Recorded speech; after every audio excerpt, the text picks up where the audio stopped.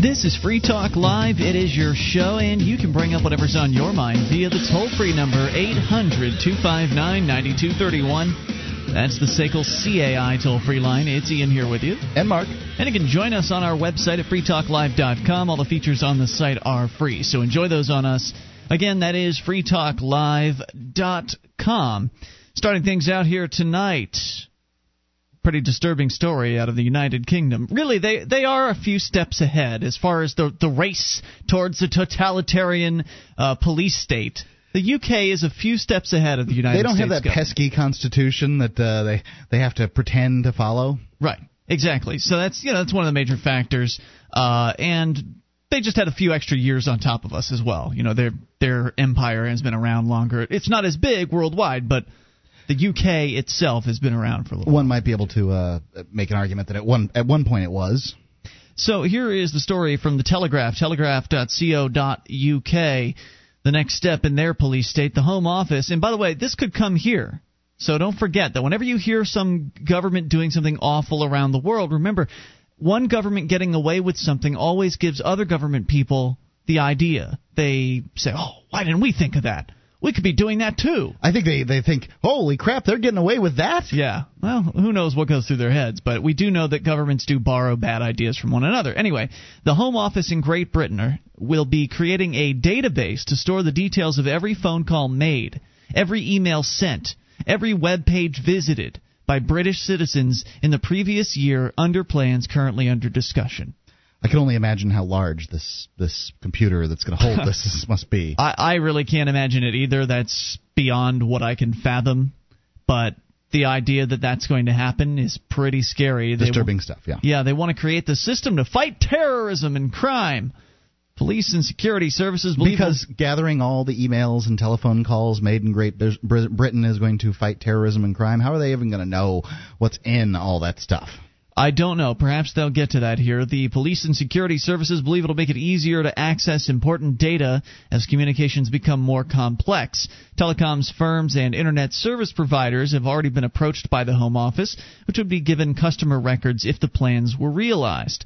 The security services and police would then be able to access records for any individual over the previous 12 months by gaining permission through the courts. And we all know how easy that is. Now that the telecoms are going to be required to store this information? That's what it sounds like, not yeah. the British government. Of course. They always do that. They try to leverage the corporations and get them to do their dirty work for them.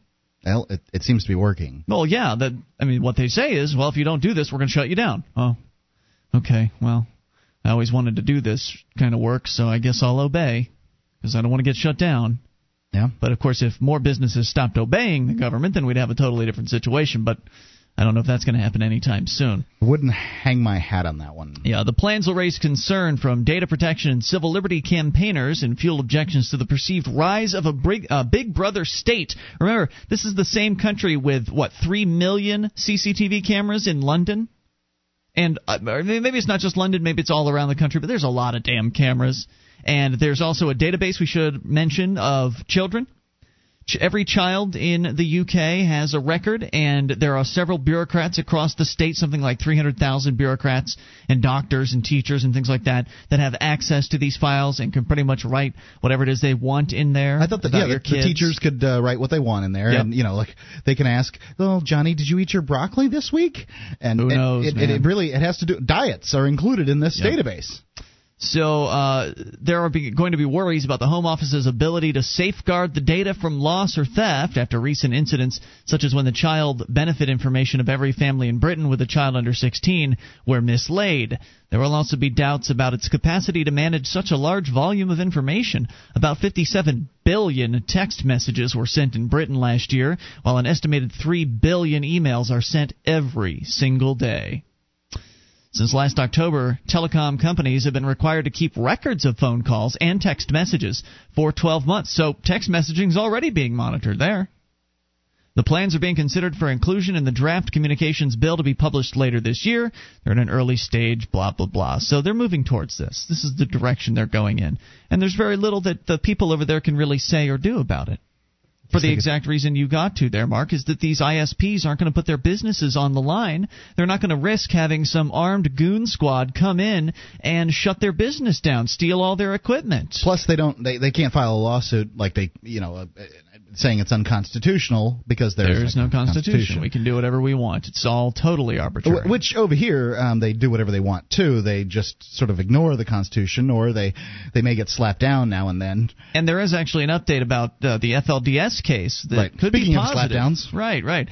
So we'll get to that here. And finally, the Home Office spokesman says the move was needed to reflect changes in communication that would increasingly undermine our current capabilities to obtain communications data and use it to protect the public. Oh, I feel so much better now.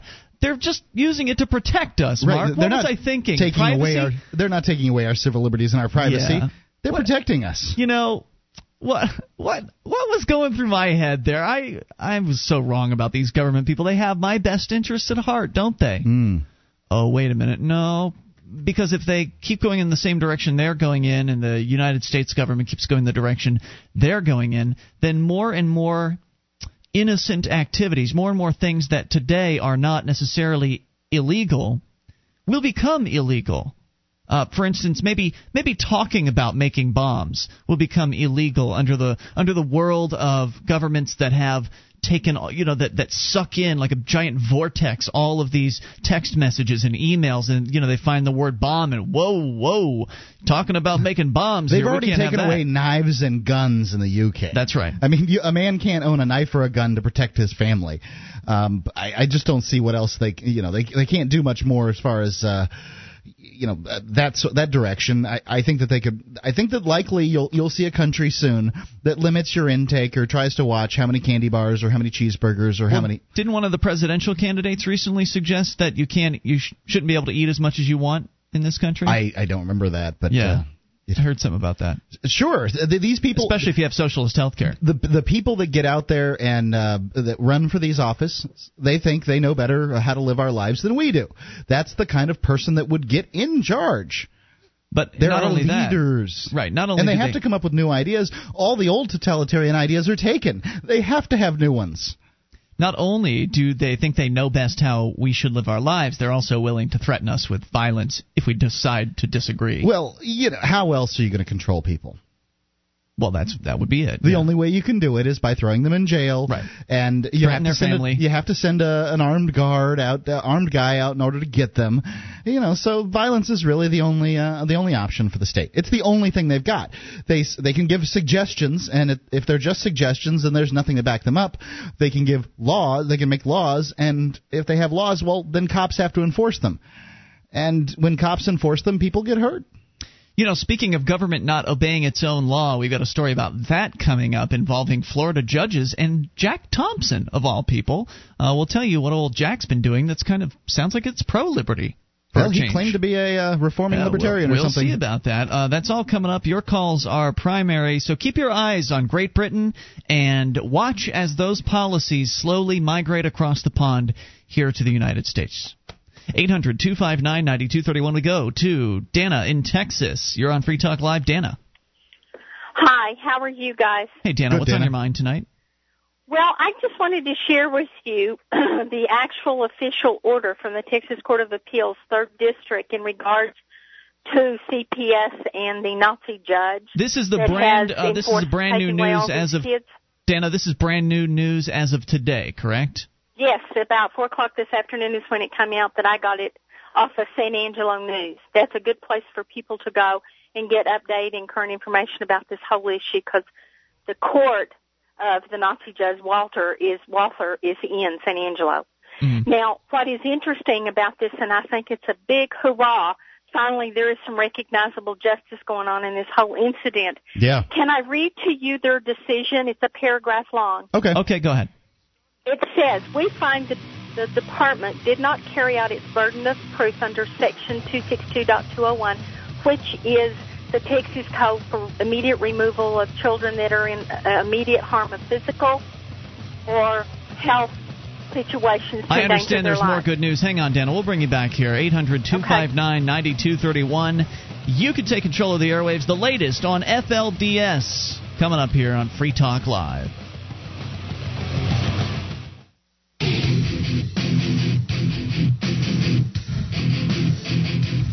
This is Free Talk Live, and you can bring up whatever you want via the toll-free number at 800-259-9231. Sickle CAI toll-free line. It's Ian here with you. And Mark. 1-800-259-9231. Join us on our website at freetalklive.com. The features there are free, so enjoy those, including live streams. We've got a broadband version of the show and a dial-up version. Both are free for you at freetalklive.com. Are you thinking about starting a business? Here's a word to the wise. Incorporate at LegalZoom.com. Incorporation can help protect you against frivolous lawsuits that can wipe you out. LegalZoom.com is fast and easy. They do all sorts of legal documents. They have patents, wills, trademarks. You can use code FTL to save $10 off your order. That's LegalZoom.com, code FTL. Let's go back to Dana, who is on the line in Texas. Dana, who is also, as we have been following the FLDS case, the Fundamentalist Church of Jesus Christ of Latter-day Saints, a group of people who actually almost 2 months ago at this point, it's hard to believe it's been that long, but almost 2 months ago, had the Texas authorities come by and raid their residence and steal over 400 children, kidnap them and take them away in state custody, and then distribute them and disperse them, splitting up brother and sister, sending them off to foster homes to face who knows what. And it's just been an awful tragedy. And today there was somewhat of a positive break in the case, and you were telling us, Dana, what that was. If you could, you were pointing out I guess you were reading the judge's ruling that said that they had not, apparently Texas CPS had not reached, what was it? Well, they're saying that set out by Texas Code for the legal immediate emergency removal of children had not met that burden of proof. And it goes on to say, and this is at the on the last page, on page 9, the last paragraph, of course, the evidence adduced at the hearing held April the 17th, 18th, 2008, was legally and factually insufficient to support the findings required by Section 262.201 to maintain custody of realtors' children. These are the moms that appealed or had a motion in another state court. So is this only was based on, anyway, let me finish, realtors' children with the department. Consequently, the district court abused its discretion in failing to return the realtors' children to the realtors, which are the moms. The realtors' petition for writ of mandamus is conditionally granted. And what writ does of that mean? Mandamus means immediate before the court without taking a breath. The district court is directed, which is Judge Walther, to vacate its temporary orders granting sole managing conservatorship of the children of the realtors to the department.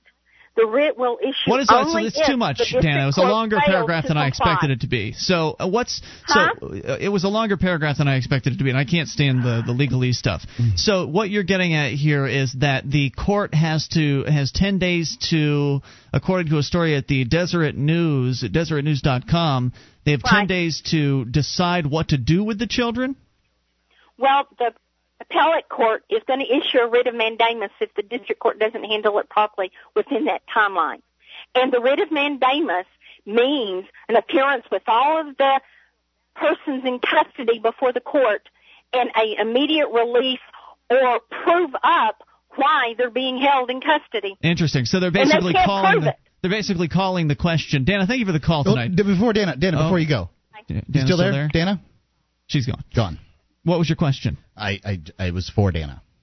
I'm just curious as to what it was going to be. Well, Dana's called several times on this issue, and I was wondering if she was related to this group in some way.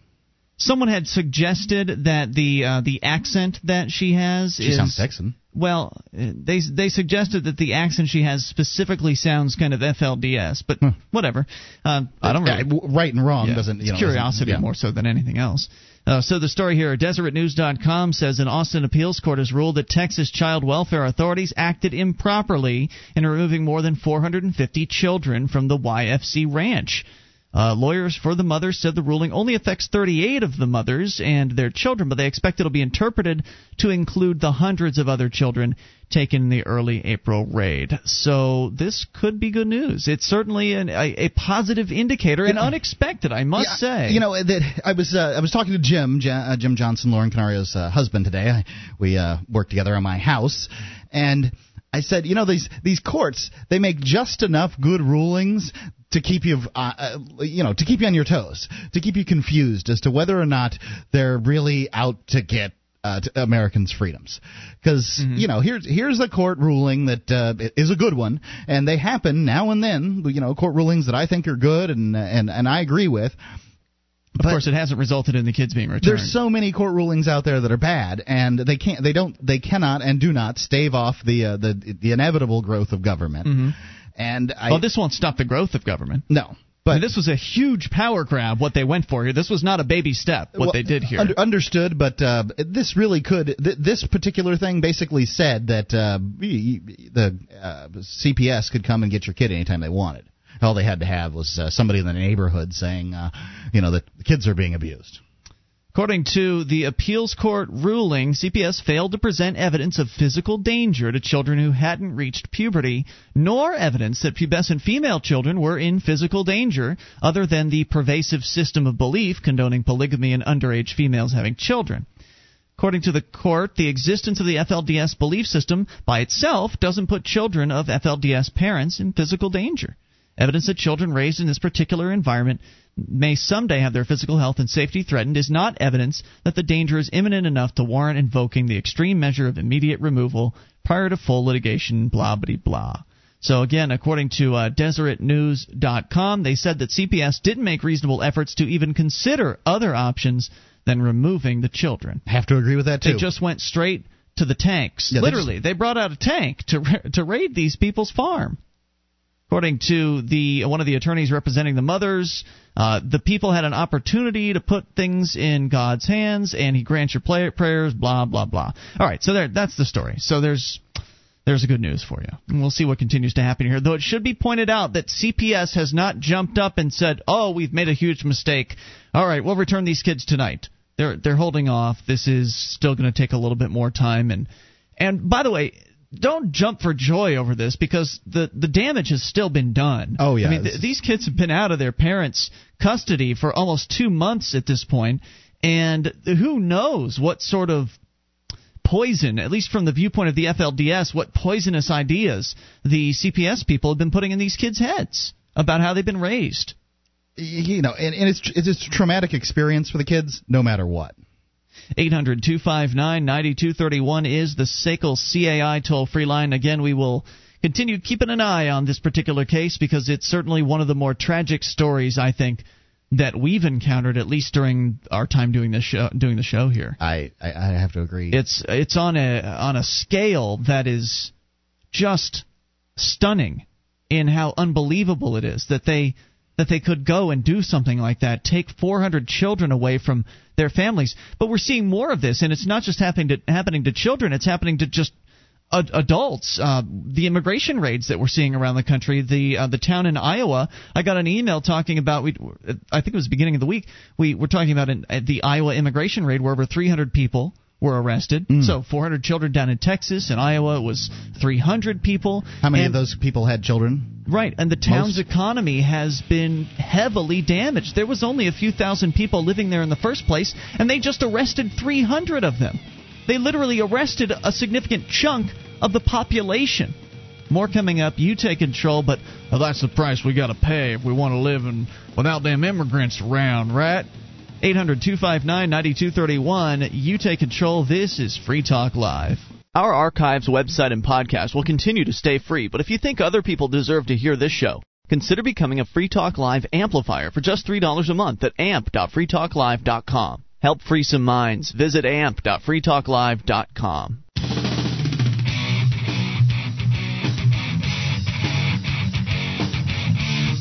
This is Free Talk Live. It's your show. Bring up what you want via the toll-free number, 800-259-9231.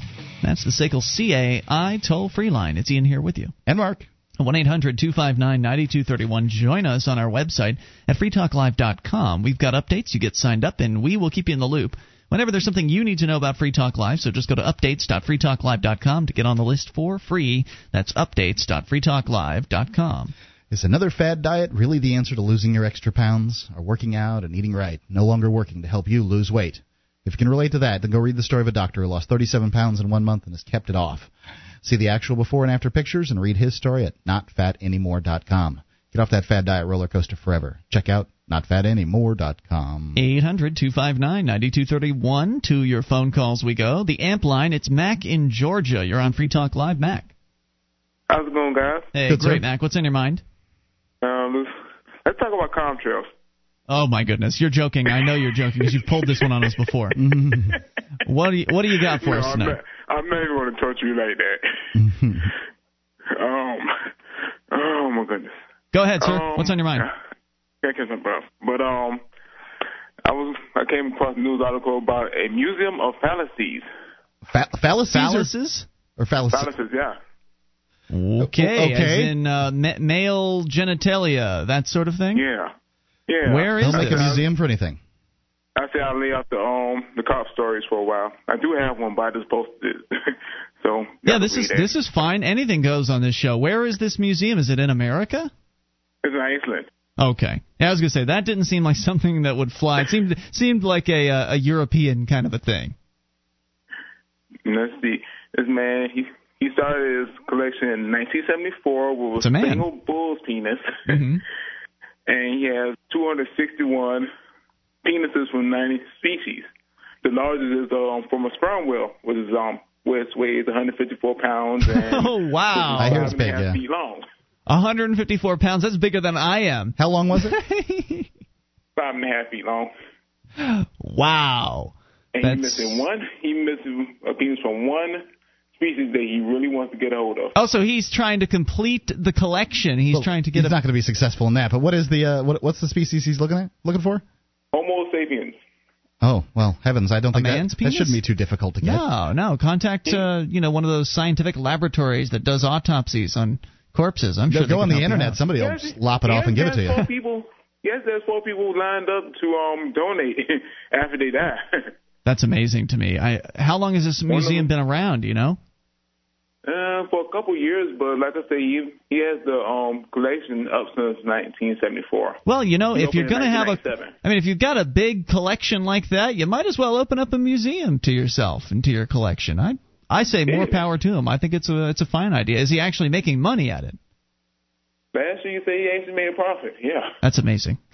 6,000 visitors last year. I might pay. I might pay to see a whale penis. I mean, that seems like if it was convenient. Yeah. If it was there, if I was there and it was cheap, sure. Mac, thanks for the story tonight. We appreciate you bringing it up. Yep, 800-259-9231. Now, since we're talking about genitalia, I was on YouTube. Oh no. Yesterday. And I what had brought me there was a video of a porcupine versus lions.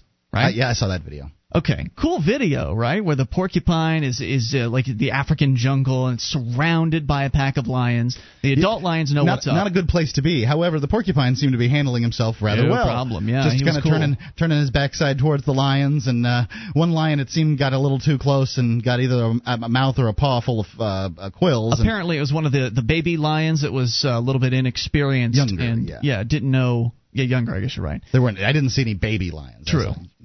Juvenile, perhaps. And so it didn't realize what it was getting into, and the lions quickly backed off. But of course, when you're on YouTube, they've got those related videos. So if you look down and to the right, you see the different related choices you can click on. So I was just clicking around, watched a couple of their porcupine videos. They are the cutest rodents.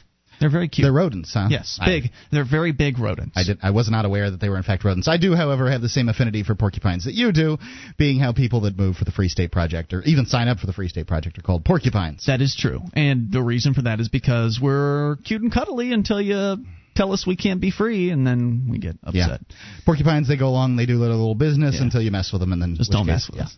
So I was watching these videos, and of course, eventually something popped up that was a little unusual.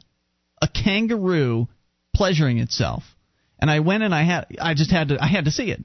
It's the internet. It's one of those things I hadn't seen yet, so I went and took a look, and I have to say it was quite amusing. It was some 20-second clip of like a British documentary being filmed. This guy's sitting in a field, and then behind him there's a kangaroo just laying down. All of a sudden, you sure it was an Australian documentary? Maybe it was Australian. Anyway, he hunches up, and you can just see him start to sort of make those motions, in the background, and it was quite obvious what he was doing. And so then I watched a cat, and I watched a dog, and I have to say the dog one was the most amusing. You don't feel a little dirty after all this? No. You know what? In fact, what I thought was, this is fascinating because YouTube allows animal masturbation videos, which, I mean, by all means are very explicit.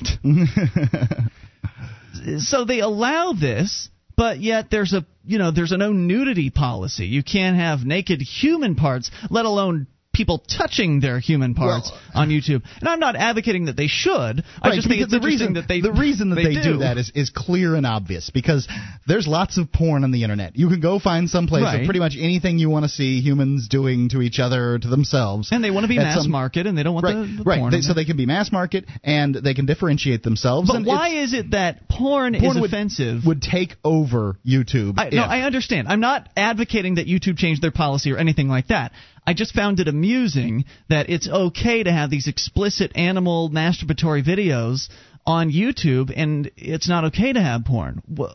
Why is it that people are so uncomfortable with human nudity and human sexual interaction, but yet when it's the monkeys or the dogs having sex or touching themselves, then it's then it's just funny. Then it's just, isn't that cute, or isn't that weird or silly? Well, my recommendation to you would be that if we were in kangaroos, then kangaroo masturbation would be more, taboo? Disconcerting. Yeah. No, I don't know about that, because it would seem to me that organized religion, to some extent, is behind this. I mean, obviously it was behind the Puritanism that is infecting this country today, the United States, that's just it's just out there. People are so uncomfortable about themselves and their sexuality. I mean, a lot of people won't even admit to self-pleasuring, but yet when animals are doing it, and you're there, then there's all this uncomfortable laughter, as though there's something weird about that, and there's nothing weird about it. And I think that's what those videos show, is that, look at that, Scruffy the dog does it too. I mean, this is one of the most natural things, but yet human beings are raised up in this environment to believe that, it's evil, or it's satanic, or it's wrong, it's immoral, to pleasure oneself. And I just found that particularly amusing. And I know I'm going to catch some heat from the listeners. What were you doing looking at dog self-pleasuring videos? Well, I can tell you that just go watch one. You'll enjoy it. From a religious standpoint, I think that it's bad. Is it bad major religions, for a dog to? No. Major religions' standpoint on masturbation, Christianity's standpoint on masturbation largely is you shouldn't do it. Lusting, shouldn't spill the seed, onin, or whatever. Right. It's less about masturbation, more about lust. But lust is pretty much an integral part of masturbation for most people that do such a thing, and It causes people a great deal of upset. A guy can manage to get everything in his life, to be as Christ-like as he possibly can be, but you're talking about an 18, 19, 20-year-old guy. He's just not going to be able to handle that. That's not something. You mean abstaining? Right. Abstinence is it's very difficult for the average guy, and then you have this whole conviction and sin thing, and you would think that they'd be encouraging self-pleasuring amongst young people in order to prevent them from going out and actually having sex. This could be their outlet. More proof that religions in general just don't make sense. No, you're right. 800-259-9231. That is the SACL CAI toll-free line. You can take control of the airwaves. Bring up whatever's on your mind. The latest on Jack Thompson, and something that he did that apparently was pretty positive. We'll explain all that coming up. You can take control. This is Free Talk Live.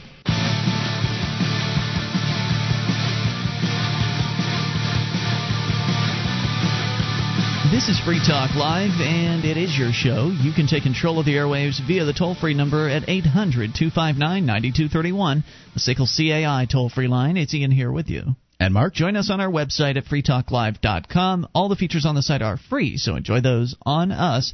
And if you enjoy the show, you like what we're doing on Free Talk Live, then support us by shopping at amazon.freetalklive.com. When you enter Amazon through that link, Free Talk Live, we'll get a cut. We'll get a percentage of your purchase. Doesn't matter what category you order from, 41 categories to shop in, and used items even. Anything you buy, Free Talk Live gets a percent if you enter through amazon.freetalklive.com. So the latest about Jack Thompson, of all people, who we just happened to talk about earlier this week.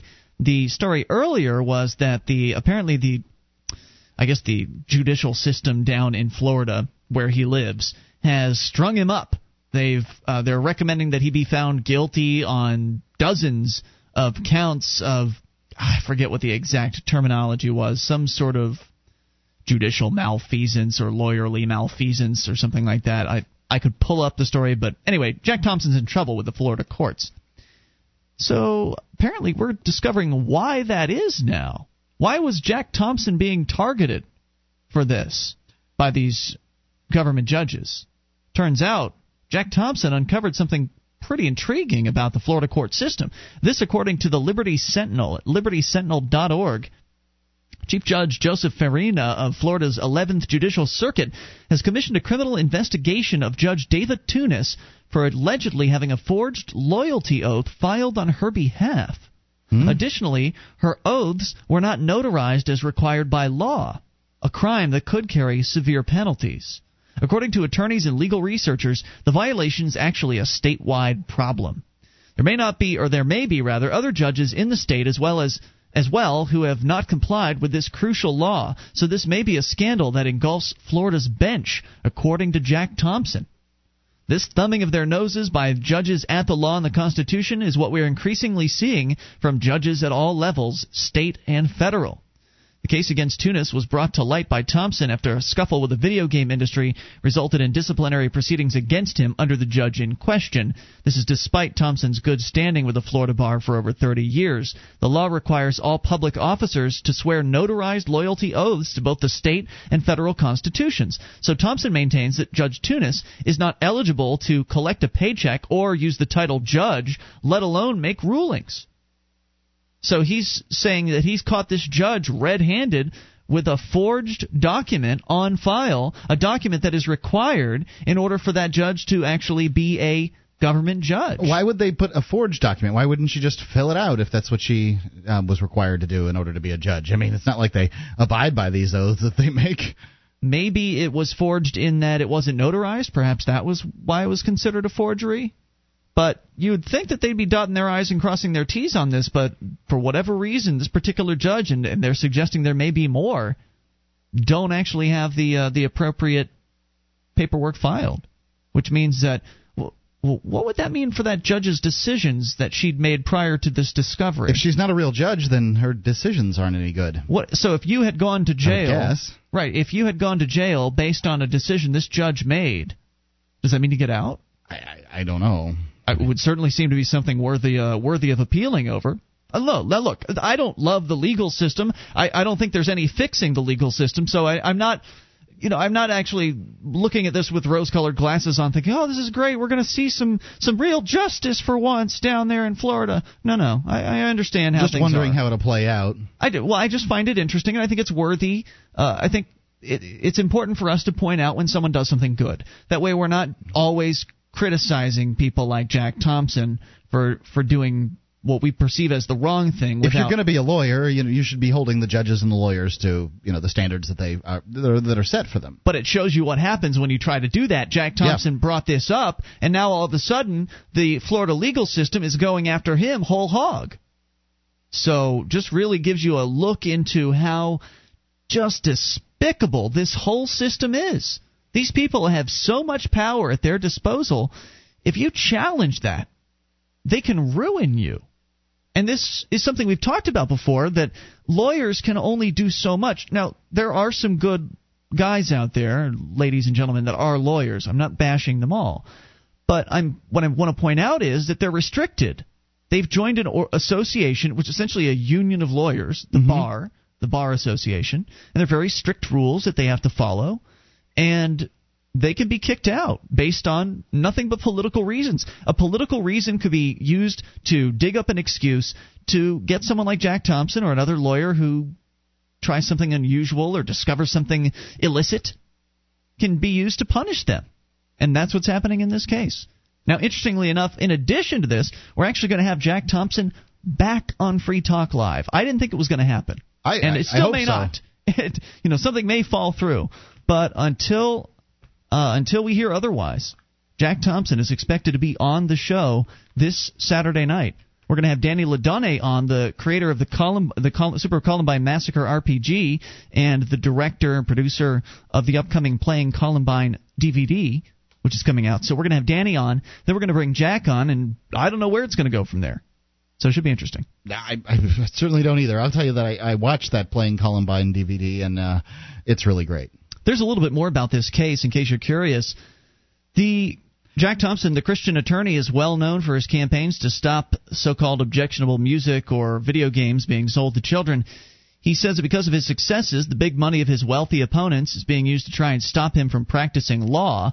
Florida Supreme Court assigned Tunis as the referee in Thompson's disbarment proceedings, so he sought to have her disqualified because of her alleged prejudice against him. He said his investigation led to an expert witness who will testify that Judge Tunis has allowed someone to forge her signature on the loyalty oath required by Florida statute whatever. He is seeking what's called a judgment of ouster in accordance with Florida law if Tunis cannot prove her right to hold office. Additionally, he claims to have discovered that Tunis didn't even have a valid oath on file at the beginning of her current term. The governor made the appoint, but failed to require her to swear the oaths prior to allowing her to start performing duties or collecting pay. Would that mean that the governor could possibly face some sort of charges in this? I mean, if he was required to jump through certain hoops in order to approve this judge, and he didn't, is that negligent? Can they be charged? I wouldn't count on that being a big deal. No, I'm not counting on anything. I'm curious. It's a very unusual situation. It is. It's very odd, and I can't say that I have any expertise in this particular area, but it's interesting, and I'm hoping for the best for Jack on this, because he doesn't deserve to have been disbarred for showing people aren't doing their jobs properly. According to a Florida legal researcher, Bob Hurt, apparently the omission rendered the forms null and void because the U.S. and Florida constitutions require an oath, and the law requires that it be properly notarized. So the oath was forged, according to Jack Thompson. He says he's got an expert witness that'll prove that. And not only was the oath forged, but it wasn't even notarized. So it's totally invalid. And this judge has been sitting on the bench, calling herself a judge. Just goes to show that this government system, they don't have to follow their own rules. Well, how long has this judge been on the bench for? So a judge signs this little piece of paper, it matters? I mean, I don't think the piece of paper matters very much, but they're not following their rules. But how strange. Why wouldn't she? I mean, what's the reason for this? It's very strange. I don't have any speculation here as to why. It's very bizarre to me. Anyway, it says here that in the summer of 2006, the researcher unearthed what he called a massive scam involving loyalty oaths. Without the signature and seal of a notary, a public officer can't legally prove that they actually swore the oath, so it's not recognized as valid, he said. It's one of the things you have to do in front of somebody, and then you have to sign off on it, basically. Without being legally bound to the law, Florida's judges were allegedly running rampant. So he's claiming he discovered this is pretty widespread. He's calling this a massive scam. What does that mean? Does this tie into some of the conspiratorial things that we've heard from callers over the years, suggesting that perhaps this isn't the government that we think it is, necessarily? I'm not making an argument for the government, just kind of pointing out that these guys aren't who they even claim to be. They're not even judges.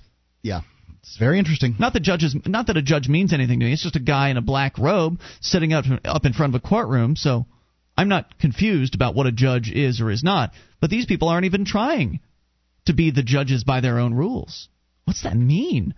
I don't know. I don't know.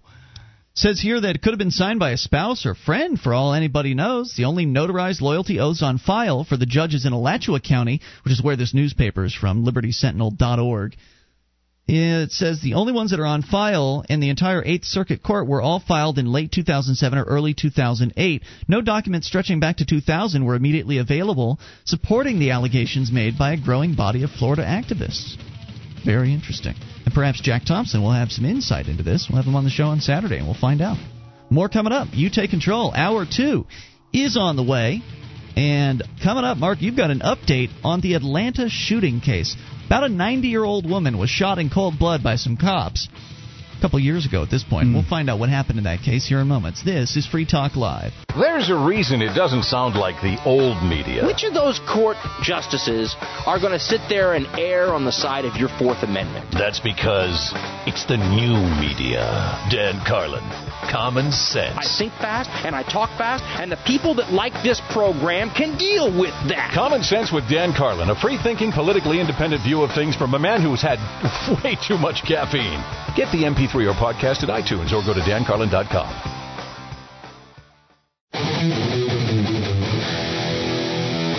This is Free Talk Live. We're launching into hour number 2 of the program, and you can take control of the airwaves via the toll-free number, 800-259-9231.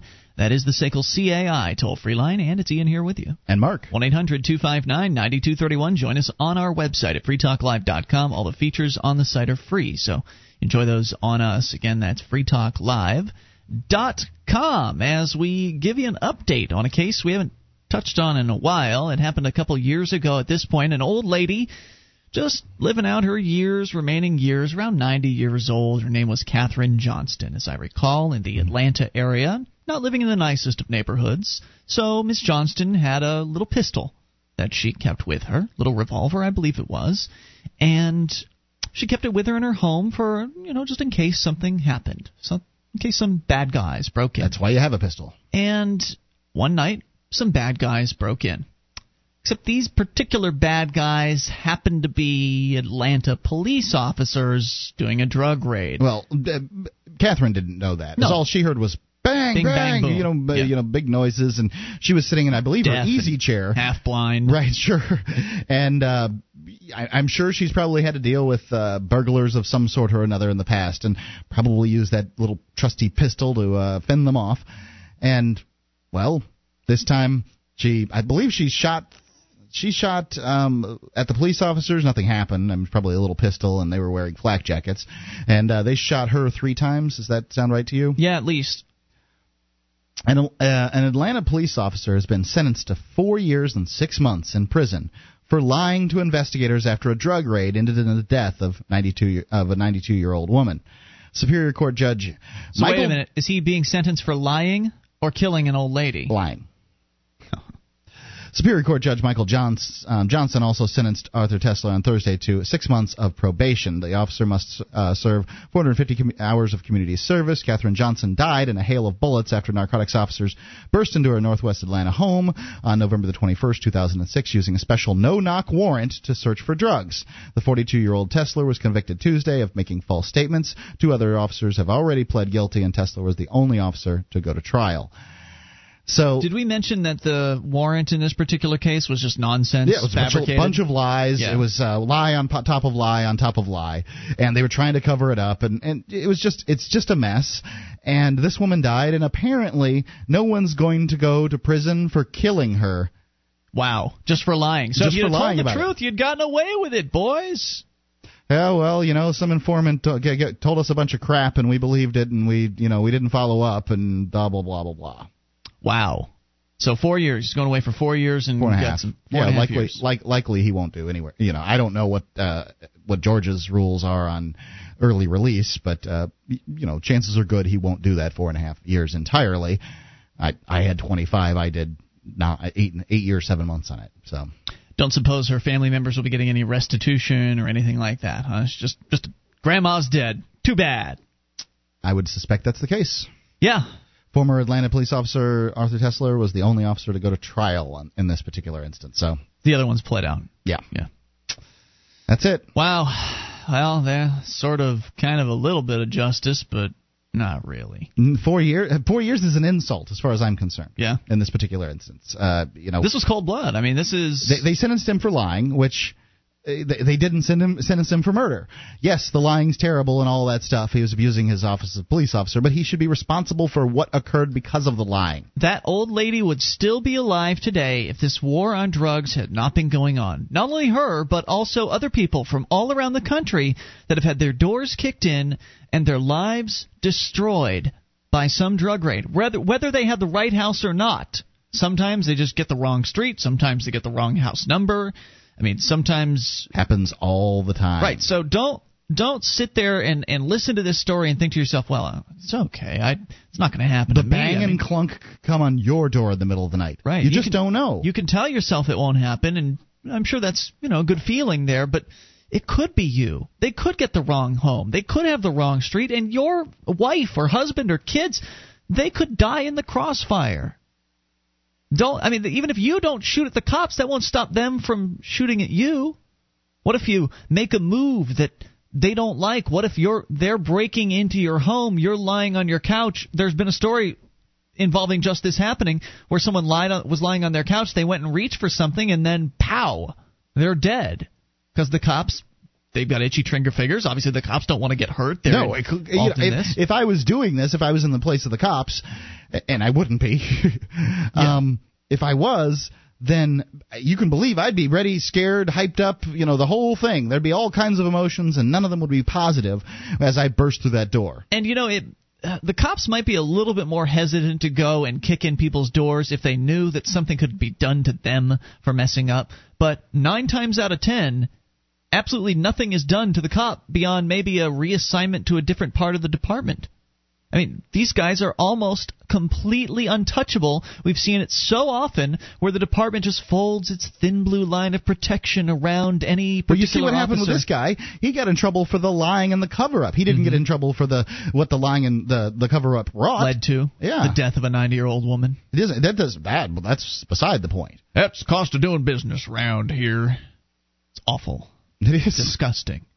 And this is one of the reasons why I talk about the idea of shifting away from this government monopolistic police department and moving towards a competitive market-based option where you actually have some different incentives for the cops, where instead of just being able to arbitrarily get away with whatever it is they want to, pretty much, they'll actually be controlled by market forces, by the fact that customers could be disappointed with their experience and say, don't want your services anymore. We're going across town to the competition. But in this case, there is no competition. In this case, this is all you get, is the government cops that you happen to have. Now, yes, some of them are good guys, okay? Sure. And yes, some departments are better than others. Sure. But the fact is, you still just have that one choice, and it's completely a crapshoot as to whether or not you get a good department or, a better department or a worse department. And the people out there that would be cops, they see these stories, and what do you think the kind of person that's drawn to this job is? You mean drawn to hurting people and it depends. Being a sadist? I'm not saying that every person drawn to the job, but do you think that the sadists of the world, do you think they're drawn to the office of police officer? Of course. We've seen so much evidence of it. That's not to say that all cops are sadists, but it is to say that it does attract that. In the same way that being a priest attracts pedophiles.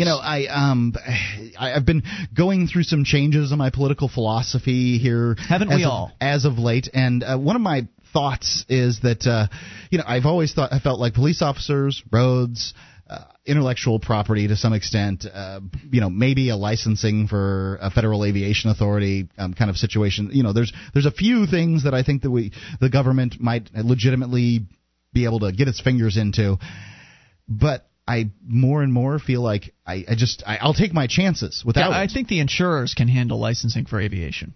You want your plane to be insured? You got to get your prove that you can fly it. That kind of thing. And if you don't have it insured, every penny you make for the rest of your life could be at stake.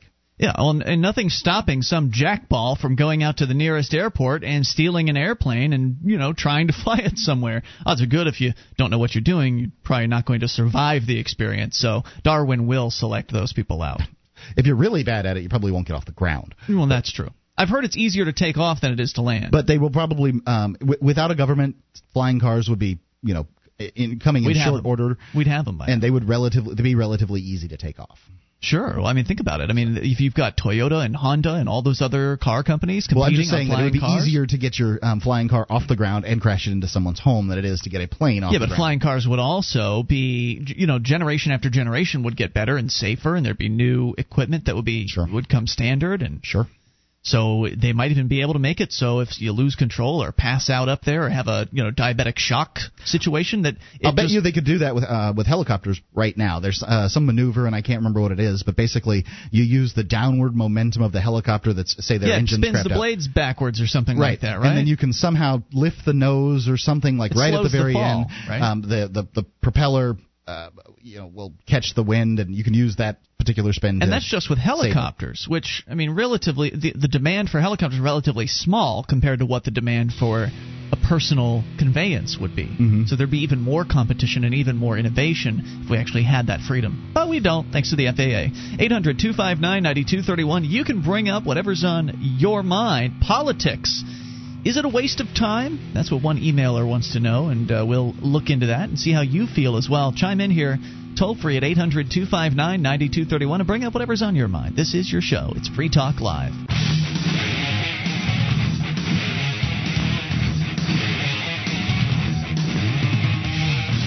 This is Free Talk Live. It's your show. You bring up anything toll-free at 800-259-9231, the SACL CAI toll-free line. It's Ian here with you. And Mark. And you can join us on our website at freetalklive.com. All the features on the site are free, so enjoy those on us, including the wiki, over 1,700 pages created by listeners just like you. Just head on over to wiki.freetalklive.com and create virtually anything. It's like the listener editable version of our website. So head over to wiki.freetalklive.com. It's free. I was just talking to Jason Osborne of SACL CAI here in the Free Talk Live chat room. You can go to cam.freetalklive.com. If you're an amplifier. You can't get into the chat unless you're an amplifier. Right, you have to be an amplifier and chat with him too. But he's offering limited supply PorcFest beer mugs. You can drink responsibly with Osborne. They feature a select microbrews from New Hampshire, margaritas, and there'll be guest celebrity bartenders, prize drawings, and more, all at the Fun Tent at PorcFest this coming up in June. So be there and have fun and party with Osborne. We'll tell you more about PorcFest here in a little while. Again, 1-800-259-9231 allows you to take control of the airwaves. Let's see here. Email box from John. He says, guys, you've repeatedly stated, or Ian specifically, you've repeatedly stated that you think politics is a waste of time. Now, I can understand you not being interested in personal involvement, but I do think it can be very useful in advancing liberty, even though I don't expect to elect enough pro-liberty government officials to outnumber the thugs currently in power. The way I see it as useful is in spreading the message to those who haven't considered these ideas before. This is one of the major motivations for my involvement in the Ron Paul campaign. I met many people who found these ideas after learning of Ron Paul. I also know many more pro-liberty people locally that I never knew existed. Look how many activists and writers you know that were brought in by Harry Brown, who was the Libertarian presidential candidate in 1996 and 2000. I would expect that for decades to come you will meet and hear of many who were persuaded by the Ron Paul campaign. It's not just the campaigning that's effective. Look at how much attention Ron Paul's received by being an elected official. How much more would he have been ignored if he were just some retired doctor in Texas who occasionally submitted articles to LouRockwell.com. I think John brings up some great points. I think he's right, yeah. But it does not persuade me to jump back into the political game. I agree with John in that, yes, politics is useful to me in that it does allow a principled candidate to, in some instances, more so on a local level, but on a national level, in some states, it does allow that particular candidate to express the message of liberty to new people. And that is important. It is how I was brought into the movement, okay? I'm a Harry Brown libertarian all the way. Sure. He was kind of my entrance into the libertarian movement. And so I don't discount that. And that's really the only use that it does have. The actual processes, the actual political system itself, I have no use for. The whole idea of being a legislator and being part of that system does not interest me at all, nor does the political process that is required to get involved in the political system, like actually getting involved in party politics. Because there's two levels, there's multiple levels to politics. There's the politics that happens on the internal political party level, so if you're involved in the Republicans or Democrats or Libertarians or Greens or whatever it is, the political party you're involved in, you probably know exactly what I'm talking about, where at least when I was in the Libertarian Party, it was very, very inefficient. It was very, very – I mean, it's central planning. It's not as bad as central planning at the government level, but it's still central planning where you've got a group of people who have different interests trying to make decisions together. And that just doesn't work as well as a private organization run by a much smaller group of people, or perhaps even an individual, making decisions for him or herself.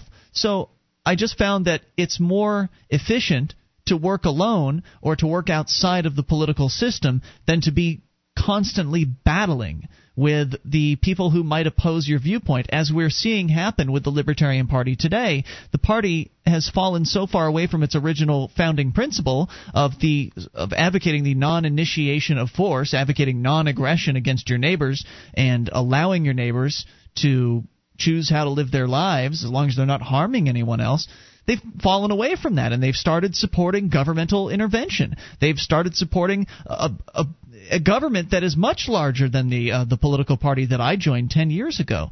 And so, for me, my time is limited, and so is yours. And if you want to spend your time going to political conventions and sitting around and debating over minutia and debating over, the party platform, and should we put an and in here and an or over there, and should we, let's vote on this. Okay, now let's move on to sentence number 2, and how we're going to change this. I mean, if that's what floats your boat, hey, there's plenty of opportunity for that crap. Have a blast with it. It doesn't work for me. I've never liked it. And it's what the whole political system is about to me, outside of the points that John makes about the fact that, yes, a political campaign can reach out to people and help them open their eyes to some extent. I hope that explains that. And I think that I think from an educational side that the Ron Paul campaign really was a great thing. Probably did get a lot of people excited about the ideas of liberty. However, just as he says, I don't think that you're going to see the size of government shrink. It's just not going to happen. We can't get them. Not only can't get them elected, but I don't even think that there's anything that can be done at this point. The snowball is so big. It's rolling so fast down the slope to tyranny that I don't think that there's anything that can be done for the United States government. Not within the political system. Now, I would venture that in New Hampshire that there is something that can be done. There's enough of us here. There's enough of us coming. They can slow it down for sure, and they may be able to. I think we're slowing it now. Maybe we can get enough to slow it further, stop it, roll it back up the hill a little bit.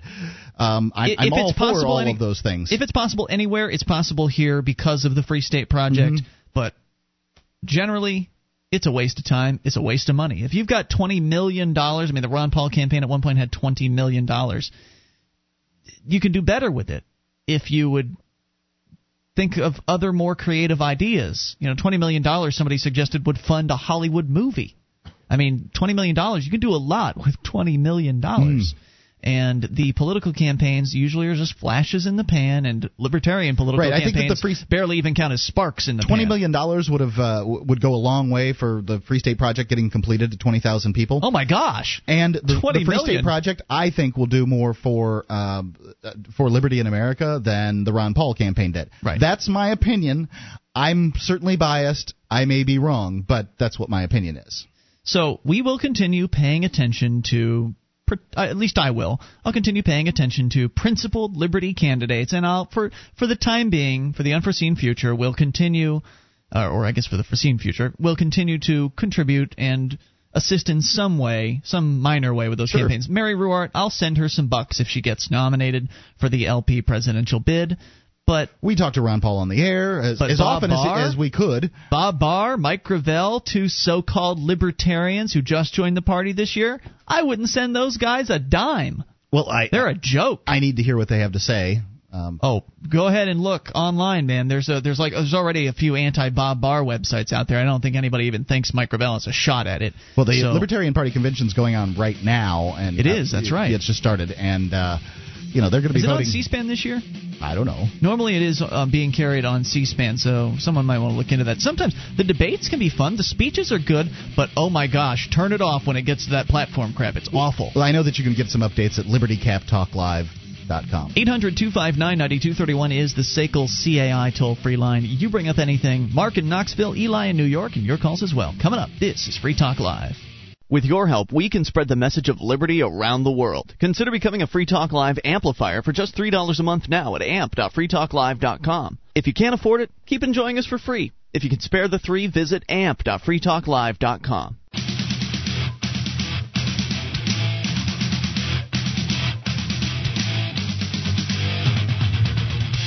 This is Free Talk Live. You can take control of the airwaves via the toll-free number at 800-259-9231, the SACL CAI toll-free line. It's Ian here with you. And Mark. And you can join us on our website, freetalklive.com is the place to go. The features are free, so enjoy those on us, including the archive. So if you've missed a moment of the show, just go click and download. They're right there on the front page of the website for your downloading convenience at freetalklive.com. And don't forget, if you want to help support Free Talk Live, then you can shop with us at the Free Talk Live store. Just go to store.freetalklive.com, buy great Free Talk Live branded stuff like T-shirts, hats, hoodies, DVD classic archive collector sets, and more. It's all there at store.freetalklive.com. To your phone calls we go. It's Mark listening on WBCR in Knoxville, Tennessee. Mark, you're on Free Talk Live. Hey, I appreciate you taking my call. First-time caller. I've listened to your show before. Welcome aboard, sir. I'd like to comment about your idea about private police. First of all, this government is never going to relinquish a monopoly of force. That's why they want to disarm the civilian populace. Okay. Secondly, they are not concerned truly with controlling crime and stuff like that. It's all about control. I'm with you. There's no doubt about that. Right. That's why they would rather give out speeding tickets and bust people for marijuana or drinking underage or whatever than go out and find the murderers and rapists that are loose in the community. Because there's certainly unsolved crimes in your community, but they're out every day enforcing the speed limit. I'd also like to comment on your second issue that you were talking about. Before you go on, let's talk. I want to talk a little bit before you go on with the second issue. Just another thought on the issue of private police. I agree with you that the government doesn't want to allow that to happen. But the Russian government didn't want to allow perestroika or whatever, swept through Russia either. They don't want to give up power. That much is true. But the citizens do have the power. So what if people stopped paying them? What if people, not all of them, but a good percentage of them, 5-10% of them, what if 5% of people just stopped paying their local city governments and said, nah, that's okay, we don't want your services, we're willing to contract for protection services with you or perhaps another agency, some other private agency, but I'm not going to pay for anything I haven't contracted for. What if people started doing that? Well, let me tell you. First of all, what if bullfrogs had wings? They wouldn't bump their butts when they hop. Here's the bottom line. You've got this country paying an income tax that they don't owe. Okay, that's provable. So it's time to stop. The average American, until their God is threatened, i.e. their pocketbook, I don't even see them lifting their heads from grazing. I'm with you. I think even getting 5% would be difficult. I understand and agree with what you're saying, but that's not to say it should not be striven for, that we should not be going for that should not be our goal, because it's easy to just blow it off and say, well, when pigs fly, Americans will do that. Well, let's do it one person at a time. Let's do it, because here in New Hampshire, we've got the Free State Project, where activists are coming here to be active for liberty. And if it's going to happen, it's going to happen here. I'm thinking about stopping paying at least a percentage, perhaps 50% of my property taxes, and giving that money back to my tenants instead of keeping it all for myself, giving some of it back to them, and making that an issue, and talking about it, and promoting it, and inviting other people to do the same thing. And contacting media about it. Yes, and I don't believe that a bunch of people are going to jump on board, because people are scared. They are frightened of the government, but I think that some people need to take those They need to take those first few steps to show them, look, this is something that can happen. It's not like pigs flying or frogs with wings. This is something that is possible. Let's make it happen. Anyway, your second thought, sir. Go ahead. Okay, well, second thought, and I agree with you. I've been a member of John Birch's Society hearing, and they do some good work, just like the politics, being participatory in that. But here's the conclusion I've come to. And I agree. I'm not a defeatist, and I'll still try to fight the good fight in the interim. But right now, where I'm putting the majority of my funds and my effort is into actually preparing for what I think it's going to take, because I agree with the other gentleman. This monster, this monstrosity of a government, the only way that we have a chance to restore any, and I think the Free State Project is a good thing, but it's gotten way past the eat, meet, and retreat organizations. Now people need to be preparing themselves spiritually, physically, logistically. They need to be preparing for what our founding fathers did. It has absolutely come to that. You're talking about violence. I can't say I agree. I think that it's okay I know to... you can't say state anyway, because you don't want these lowlives to say that you're advocating armed insurrection. Well, I'm not. I'll let people draw their own conclusions. I wouldn't even beat around the bush at it, because I don't think it's come to that point. I don't think yet. It works. It doesn't work. I think that when you're... It worked in 1776. Look what it got us. Right. Well, in 1776, before you go on, in 1776, you had a foreign power, essentially, trying to fight a war across an ocean. Here you would have an entrenched domestic power that has all the guns, at least not all the guns. They have a great deal of guns, and you'd have just as much luck getting Americans not to pay their taxes as you would getting enough of them to pick up shotguns or pistols, which is what they mostly would have, in order to fight an armed insurrection.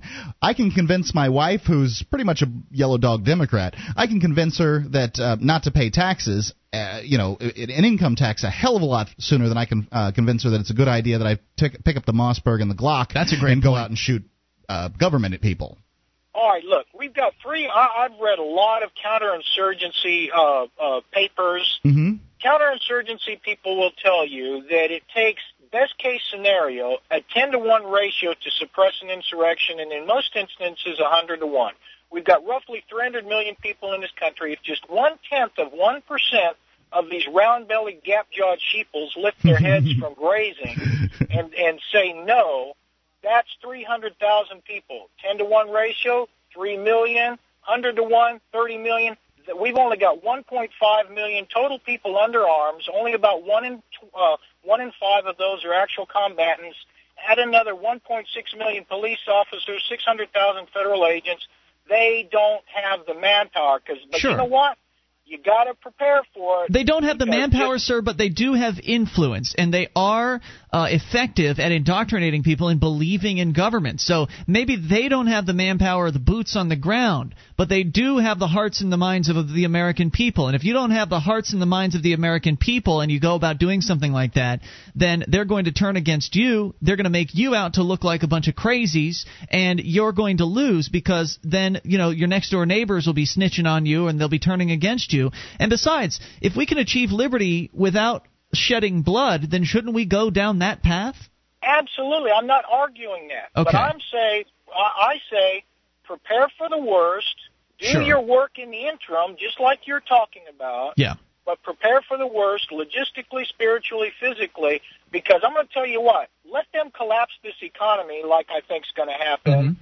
And let the God of most Americans, i.e. their belly, their pocketbook, let that get threatened, and we'll see how much loyalty that the government can garner. They'll start paying attention. That's why they're militarizing the police. That's why they've got the continuity of government, NSPD 51, and everything else. I think you're right. Crap's coming down the pipe. I think you're right about that point, that if Americans are hungry and poor, then they're going to start paying attention a hell of a lot more than they. Well, the dollar certainly looks like it's going south. I mean, now Absolutely. it was worth at one point the Canadian dollar. You could the loonie, right? Right, the loonie. Loonie. Now it's one loonie for $2. So that's crazy. Wow. Well, and look at where the euro is in relation to the dollar. Now the euro, I think, it takes $1.50 to buy a euro. When it was founded, 10 years ago, I believe, mm-hmm. there was parity. No, it was 60 cents. 60 cents would buy a euro, and the euro's 10% backed by gold. Now that you've got Iran going with their oil bourse, their oil exchange, they want payment for their oil in gold dinars or euros. That's why the real reason we're getting ready to attack them, because if the dollar loses the reserve status for petroleum purchases in the world, you will see this dollar collapse, and I believe they want to orchestrate it to force us into the Amero or the euro. Yeah, that seems to be the way they're going. Thank you for the call tonight. Good point, sir. We appreciate it. 800-259-9231. I agree that one should be prepared, but we do need to figure out solutions that don't involve violence, because violence will only beget more violence, and then we'll just have some new rulers that'll take control. It's not going to work. You're right. More coming up. Free Talk Live. This is Free Talk Live. It's your show. You bring up whatever's on your mind via the toll-free number, 800-259-9231. That's the SACL CAI toll-free line, and it's Ian here with you. And Mark. Join us on our website at freetalklive.com. All the features there are free, so enjoy those on us. Again, that is freetalklive.com. And again, those features include the Shrine of Female Listeners, which is dozens of ladies who've taken the time to send us their validated photo and prove they listen to the show. Head over to shrine.freetalklive.com, see what that's all about. Do you want to easily update the look of those old cabinets or that old set of drawers? Well, InnerKnobs.com offers a wide variety of knobs, pulls, for every taste and budget. See, save 10% off your order using code FTL. That's InterKnobs.com. That's INTERKNOBS.com. See their banner at freetalklive.com. The amount of attention you get from InterKnobs.com is that what I've gotten, and I would imagine it's the same for everyone. You can go on and look at just their exhaustive amount of knobs, pulls, faucets, sinks. We never want our advertisers to treat us any differently than they would treat any other customers or clients. So I don't want that, and I'm just trying to make sure that people know that my experience and what it's been like, and it's been great. All right, 800-259-9231. Continuing with your phone calls about what you want. It's Eli in New York. Eli, you're on Free Talk Live with Ian and Mark. Hello? Hey, Eli, what's on your mind tonight? Oh, a lot of things. I was actually thinking something that we could actually do in order to kill this beast that is this government. It's actually suing each one of our banks for not providing us with proper currency. Because if you look up in the legal definition of the word dollar, it's actually a quantity of silver. That's so you true. can't change that, just like you can't change the meaning of the word inch or centimeter. So each bank has pretty much perpetrated fraud on us, and we could all file small claims cases. We don't need any lawyers. Wait. So you're saying before you go on, I give my bank these Federal Reserve notes that we're calling dollars, and so therefore shouldn't they be returning to me Federal Reserve notes? I mean, isn't that fair? Yeah, I don't know if you can go after the banks. They're not giving you an option. No, certainly not. And one could argue that the banks, that the Federal Reserve allows fractional reserve lending. I believe it's 9 for every 1 Federal Reserve note that they get.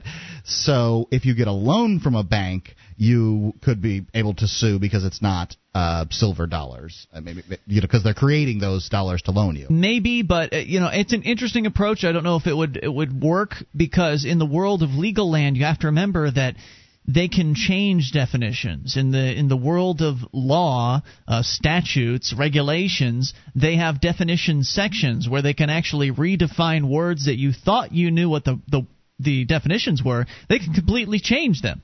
And so it's possible that within the world of legal land that the term dollar means something different than what you might find in the actual dictionary. Shouldn't the legal land use their own legal dictionary?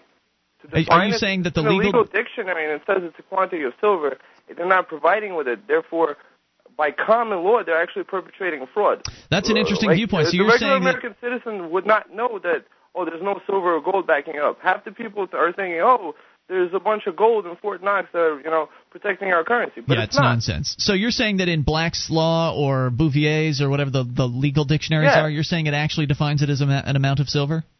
Yeah. Well, knowing that, I did not realize that was the case. If that's the case, then that does, that might be a possibility. I personally don't think that we're ever going to find liberty through using the government's court system, so I'm not interested in that particular avenue. But if that's what floats your boat, man, I say go for it. File that lawsuit. I think it's a good idea. I think everybody files a small claims case, and the way that I see lawyers, it seems like there's a club. It seems like a club that they have an inside track to, but the rest of us are like idiots with this lawyer that is the case. Represents us. They've tried very hard to make it difficult for us to work within the legal system.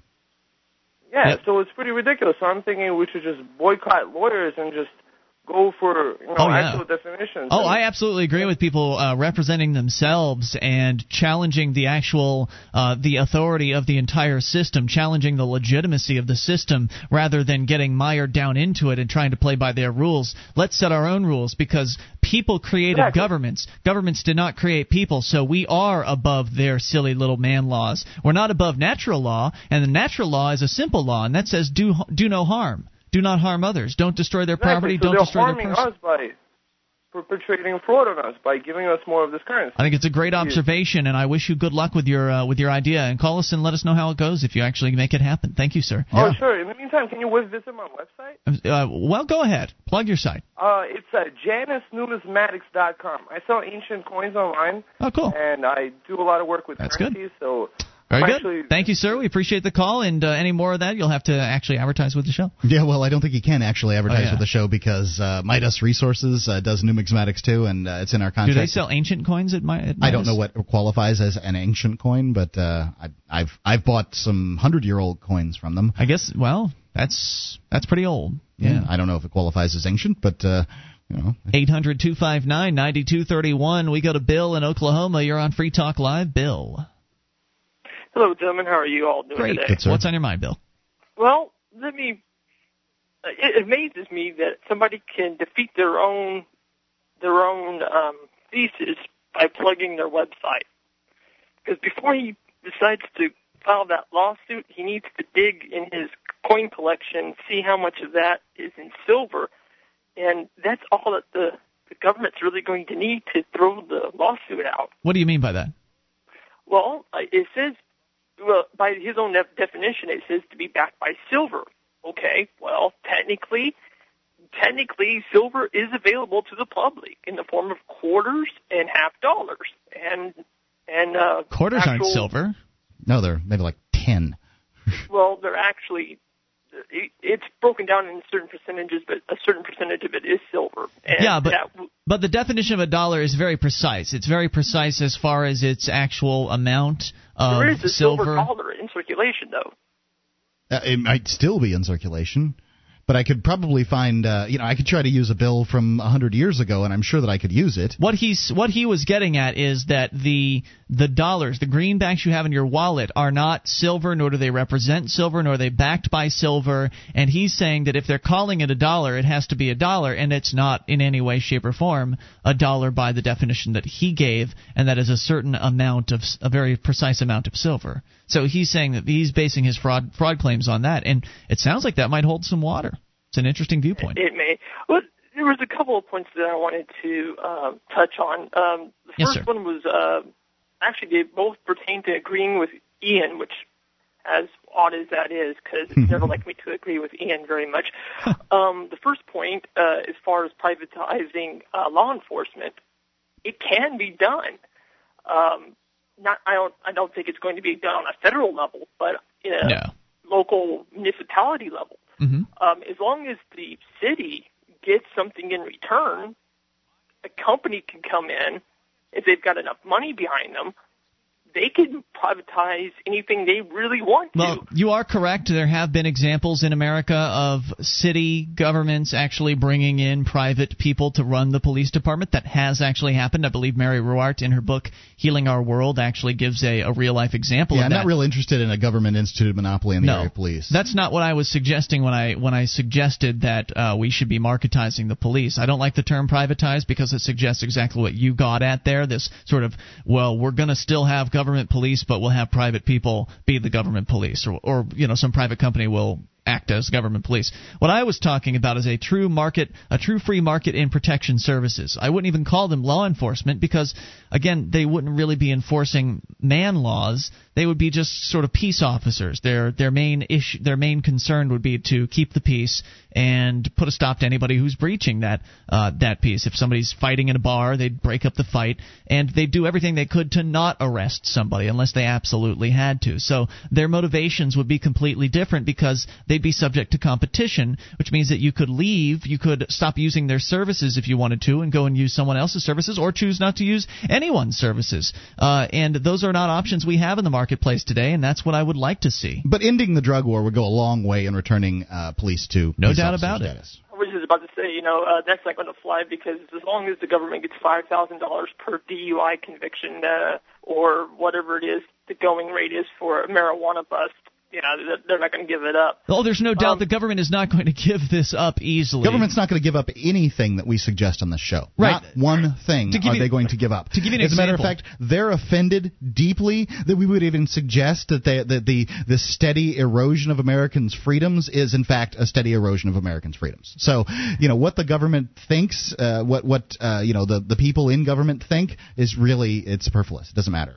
Then to give you an example of just how entrenched they are, Bill, I know you had a second point, right?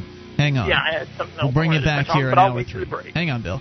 800-259-9231. And just as an example, Bradley Jardis here in New Hampshire is a police officer who's a member of Law Enforcement Against Prohibition, and he says he's hated by the administration in this state because of him taking just a position, a pro-freedom position on that particular issue. These people are entrenched and they don't want to go anywhere. Hour 3 coming up. The cynic says, I started losing my hair and there was nothing I could do. I wore a baseball cap because I was self-conscious.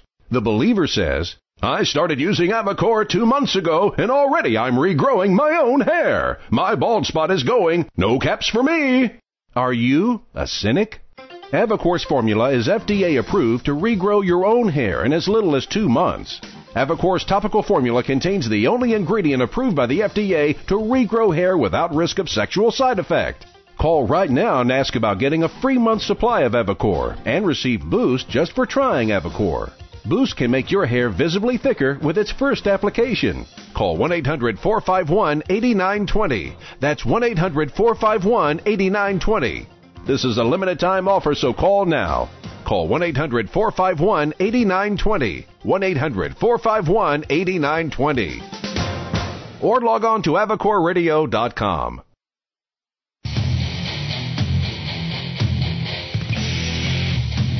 This is Free Talk Live. We are launching into hour number 3 of the program. You can bring up whatever's on your mind via the toll-free number, 800-259-9231. That's the SACL CAI toll-free line.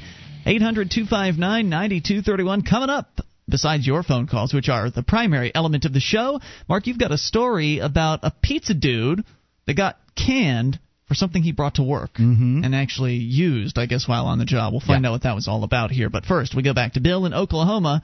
Bill, who had another point he wanted to make, so I want to make sure you had that chance. Go ahead, sir. Yes, sir. And the second point that I wanted to agree with Ian on, course, was your view on political involvement or the lack of. But I think an important point was missed as to why organizations such as the Libertarian Party is slowly eroding away from its founding principles.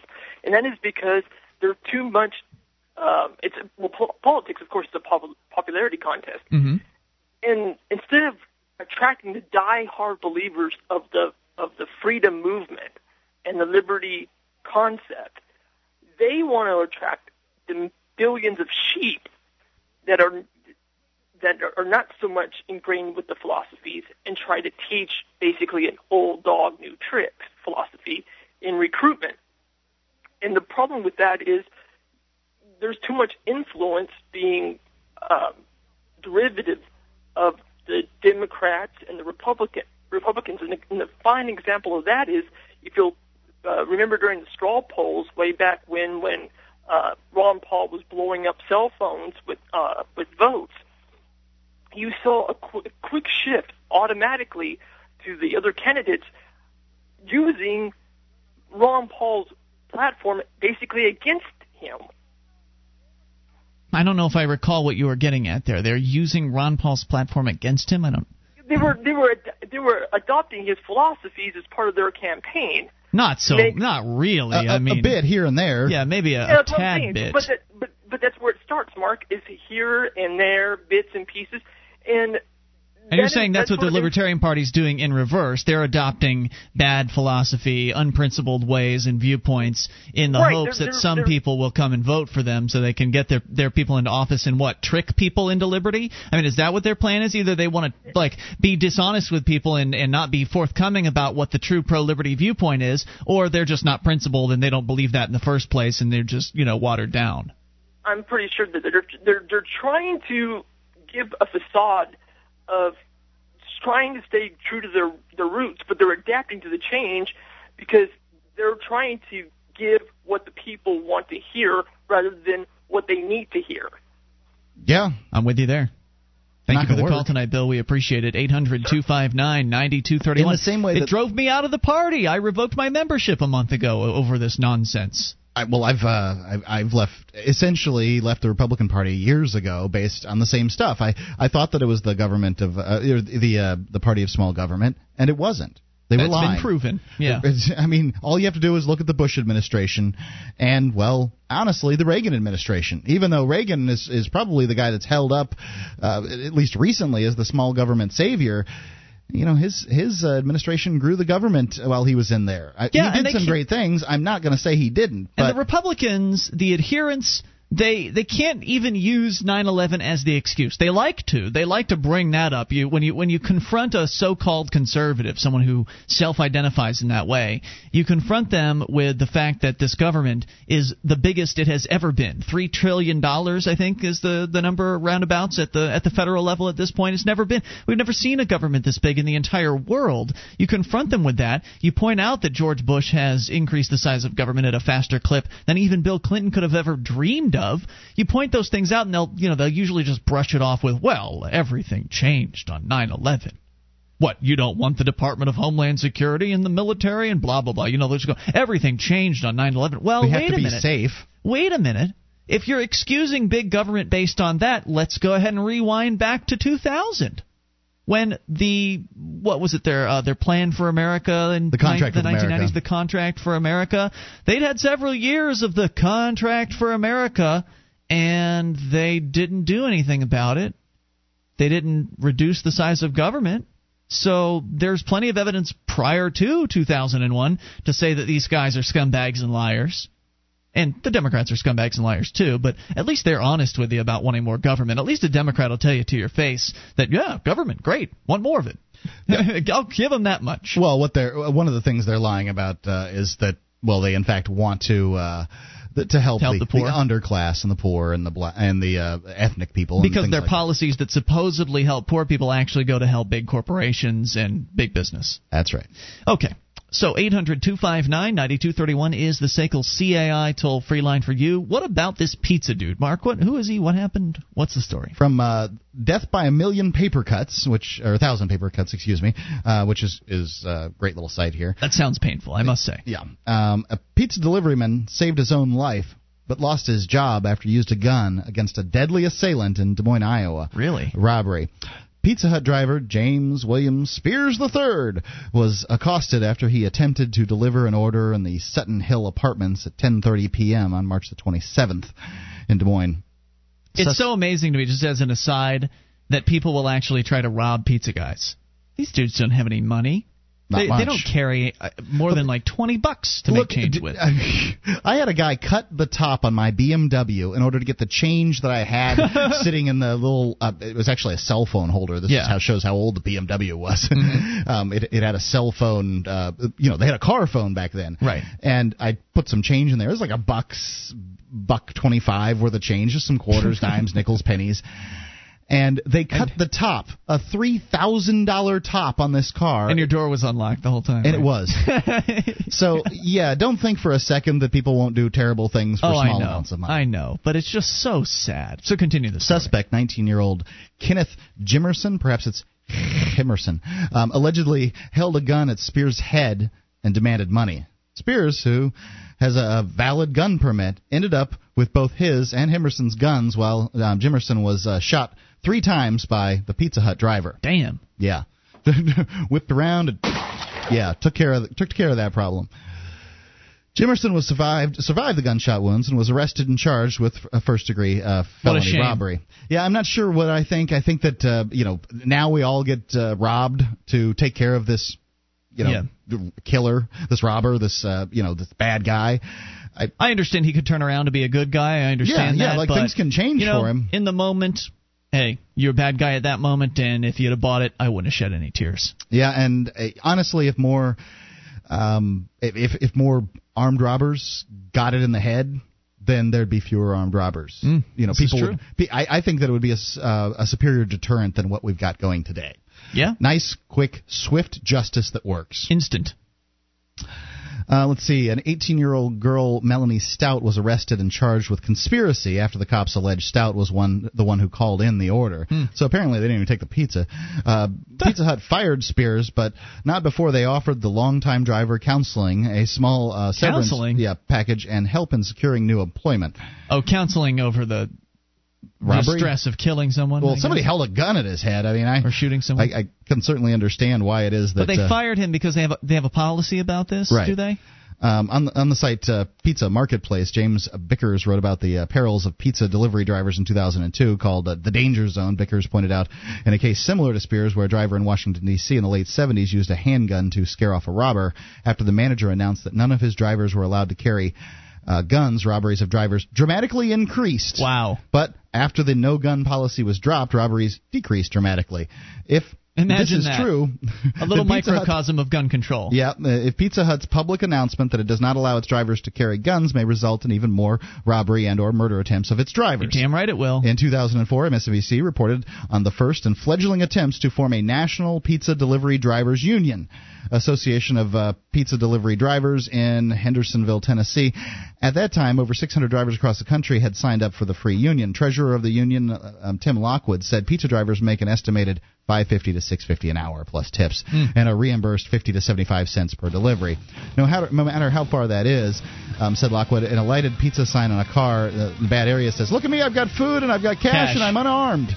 Yep. Pizza Hut's policy of no guns says put in place and administered by employees who do not risk their lives delivering a product sold by the giant pizza company. It's a stupid policy, and I hope that the drivers that are concerned with that will leave and go and work for a company that is a little bit more open-minded. Yeah, but mom and pop shop will probably let you carry some heat. Damn right. More coming up. Take control. This is Free Talk Live.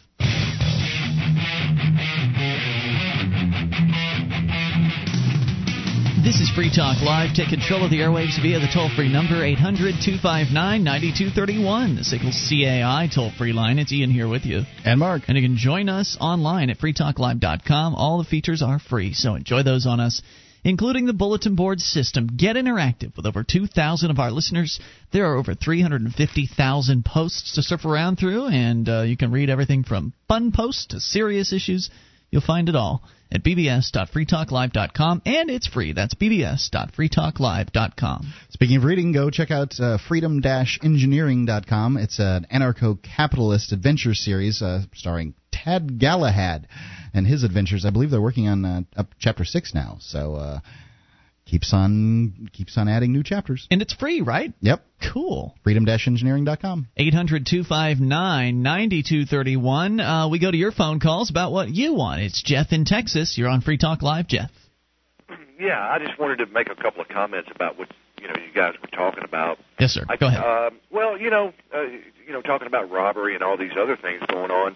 What's the difference between someone going out and robbing someone and a Washington bureaucrat or somebody like Enron engaging in embezzlement or fraud, embezzling millions, hundreds of millions of dollars, and them getting just a few years in prison, versus somebody that goes out and robs someone and gets X amount of dollars and they ended up getting 40 or 50 years. I mean, it's uniforms and power and influence. And also one of the big differences between the common, the street thug and the political thug, one of the big differences is the politicians come back year after year. The street thug is probably only going to get you once, whereas the politicians keep coming back and there is no fighting back against them. Street thug you can fight back against, and everybody will look at that and say, yeah, you're a hero for fighting back against that bad guy. But if you fight back against the politicians, then you're a nut job. Then you're crazy. So there's definitely some differences. But yes, generally, theft is theft. Well, I mean, these guys, we're talking, hundreds of millions of dollars. I mean, even embezzlement, I read somewhere where a lady she got caught embezzling over $1 million, and it was under the federal guidelines, and I can't remember exactly how much time she got, but it was under 5 years. And that amount of money versus, someone going in and taking it, basically, stealing it in the same way, just in a different manner. I mean, I can't even, it doesn't seem logical or fair. Jeff, point of clarification on embezzling. Are you referring to simply private companies, people taking money from private companies? Are you talking about people taking money from government programs like bureaucrats? Well, I'm talking about both. I mean, because whether you take it from the government or a private company, I mean, the sentencing guidelines, I think, are basically the same. As far as I'm concerned, when it comes to a private company, if there's a member of that executive staff that has figured out a way to leach some money out from the company in some manner, and they get caught, it certainly should not be an issue involving anyone but the company and that individual. I disagree. If an executive manages to steal money from a company of which I am an owner, and he has committed fraud, then he's a thief, and a thief needs to go in front of a court and be punished for his Well, no, you didn't let me finish my thought. If you're a victim, Mark, then it would be between you and the thief. And that thief should pay you restitution. That person should not go to a jail cell that we all have to pay for and, keep them there for 5 or 10 years or however long it is. I think a restitution and, a punitive amount of damages. I think that people That's what restitution is. You get the money back plus. Nonviolent thieves especially, but thieves would be far, the society would be served far better if they were required to pay back what they had done wrong and a punitive amount. So how many of those people people that embezzled millions of dollars actually ended up having to pay that back? And I don't mean required in today's sense, or bankruptcy. Guys, I'm not condoning bank robbery. My point is these people that are doing these white-collar crimes, and a lot of them are tied to political officials in Washington, D.C., they're stealing all these millions of dollars. They basically get a slap on the wrist. Sure, some of them even probation. I'm not condoning bank robbery, but some of these other people, and of course bank robbery, I guess depending on whether or not they have a gun, but is a violent offense and falls up under different sentencing guidelines. But in any event, I think that so you're pointing out that they're protected, that they're insulated from really. I think that they should be getting more time than what they are getting. But what good does time do? I mean, that's what we're pointing out here, Jeff. I'd like to see them punished, but I think that our paradigm of sending people to prison, that in and of itself stinks, because the employees of Enron, the stockholders of Enron, by the way, of which I am one, I am a stockholder of Enron, and those people are out their money and they're never going to get it back, and what are we going to do about it? Part of justice, real justice, is making the victim whole again. Even if that guy, Ken Lay, is that the gentleman's name? He was one of them, yeah. Even if those guys that are responsible for it just spend the rest of their lives trying to pay me off by digging holes, if they take all their houses and property and all that stuff that they own, sell it off and give the money, some pennies on the dollar back to the stockholders and the employees. You get something. Something's better than nothing. Jeff, thanks for the call tonight. Appreciate it. 800-259-9231. I understand his mentality, because I used to be someone who had that mentality of, well, you do the crime, you do the time. That sort of cliched law and order mentality. And no. Well, I do think that if you do the crime, you should get the punishment. However, I think the punishment should not be smarter. And currently, the punishment just enriches the state. But okay, when you say do the time, it makes it sound like you're sitting in a prison cell somewhere. Sure. And I don't think that in most criminal situations involving someone losing property or money or something like that, I don't think that is appropriate. I think that what is appropriate is restitution, where the victim is paid back plus. So you get, your window gets broken by somebody, you get the window, and you get enough money to cover what it costs to have the window repaired, and then you get a little bit of money on top of that in order to compensate you for any damage that you might have felt internally or whatever, something additional, because obviously if a criminal knows that he can just pay back the original amount, then there's not really that much risk to going and doing it. Whereas if there's a punitive amount on top of that, then that makes sense. So if we're making our victims whole again, then we've really got justice. Whereas if somebody just does something bad and then they have to sit some time, and I mean that's the equivalent of sitting in the corner. Go in this jail cell and sit there for a few years. I'm not saying that it doesn't stop people from doing things in the future. Certainly, people are deterred to some extent by that system. I'm not saying it's completely imperfect, but it's not as good as it could be. Could be a lot better with restitution. Victims could be We're all being victimized. We're all being victimized by having to take care of these people. Including the victims. So they get victimized a second time. So we all get victimized to keep all these people in jail that don't really need to be there, and then the actual victims of the crime are really insulted because then they have to pay to keep their perpetrator in a prison cell. This whole system we have is bass-ackwards. And it needs to change. It can change within the current government parameters. There's nothing stopping that from happening. Right. And what we're proposing, the system that we're proposing, actually historically has a lot more momentum behind it. It's this sort of weird, the imprisoning was just something that, that the nobles did to the peasants that were on their land hunting their deer, or, in the king's forest and things like that. Yeah, imprisonment. People couldn't afford to do that back in the day. 800-259-9231. That's the SACL CAI toll-free line, and you can bring up whatever's on your mind. This is your show. It's Free Talk Live. One of the bonuses you'll get as a Free Talk Live amplifier is access to our classic archives. For just $3 a month, you can become an amplifier, and you'll help us get on more radio stations and MP3 players. Get the details at amp.freetalklive.com. That's amp.freetalklive.com.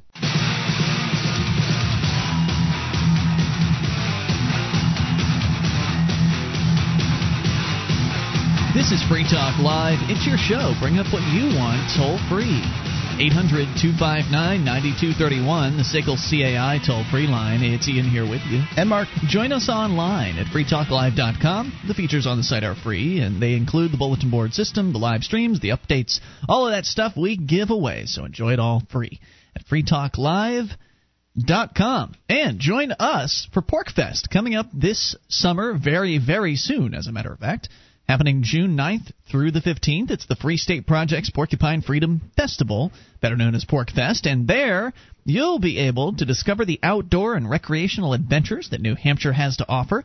The location is the same as it was last year. And it is a very nice little kind of a ski resort during the wintertime, and during the summer it's more of a campground affair. And there's a mountain right nearby, so you can climb up the mountain, which we didn't get to do last time, but we're definitely going to do this time. You did? Yeah, I climbed up at least one of the mountains. When I say we, I meant Julia and I. There are several around there. There's quite a few peaks to hit in that particular vicinity. Is that right? Okay. Yeah, cool. And it was a nice walk, and we got to see a wild turkey. As a matter of fact, really, I got attacked, might be pushing it. First the turkey ran away, and then it must have had a nest there. So then the turkey runs back, sort of bigger than it was when it ran away, and make that noise, make it just like that, and making noises at me and that kind of thing. So I picked up a stick, because the turkey scared me, and it'd be one thing if I wasn't scared of the turkey, but yeah, I thrashed at the ground the turkey. And you had to have a stick because you're a convicted felon. You couldn't have been carrying a firearm, whereas everyone else in the campground can. In this state, I can't even own a deadly weapon. Are you saying you can't be killed with a stick? So I was committing a felony just picking up a stick. Yeah. I can't help. So it's a felony even if there's no one else around? That's what the felony is. Here in New Hampshire, it's a felony for a convicted felon to possess a deadly weapon, and I'm now holding a pair of scissors. Whoa! Are you saying that no one has ever been killed? Those are my scissors. Those are your scissors. I should have prevented you from. Now those were within reach, right? So if it's within grasp, correct? Right. That's certainly possession. Oh my! Active possession. Is that what it's called? Yeah, it's called active possession. Yeah. All right. So anyway, PorcFest. There's a lot to do. Outdoorsy stuff's going to be happening. A lot of camping. It's an entire week-long event. We mentioned the fun tent that Jason from SACL CAI is going to be putting on. All kinds of drinks going to be available, and it's going to be a great time. People are going to be having a good time, and it's going to be just full of liberty-oriented people you've never experienced. If you haven't been around.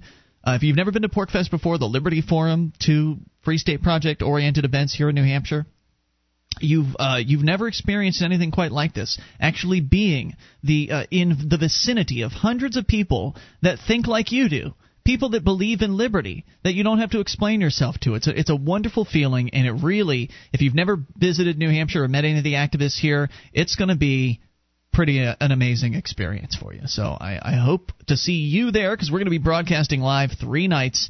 Again, discover new freedoms, new communities, and new beginnings. Register today at porcfest.com. That's PORCFEST.com. We go to your phone calls. It's Marco in Washington. Marco, you're on Free Talk Live on the Amp line. Hey, guys. Hey, what's on your mind tonight? Well, I just wanted to talk about an experience I had last night and kind of ask you a question in conjunction with it. I went to dinner with a few friends. And after dinner, we enjoyed some herbal remedies. And then we started discussing something, and I brought out my plans of moving to New Hampshire at the end of this year. And one thing led to another, and they asked, how I came across my plans and what the end plan was, and started asking about the philosophy of liberty and all this other good stuff and freedom. And then when it was done, I think for the most part they kind of understood where I was coming from, but the majority of the group was hardcore Democrats, and so they weren't really swallowing it, but they could see the idea, and of course they couldn't really counter anything with a decent argument. But then I got accused of possibly belonging to a cult. or having like a cult-like mentality. Have you guys ever experienced that? If you go and look at the definition of a cult, there are a lot of them, and they don't all necessarily involve religion. They can involve a group with a similar belief system.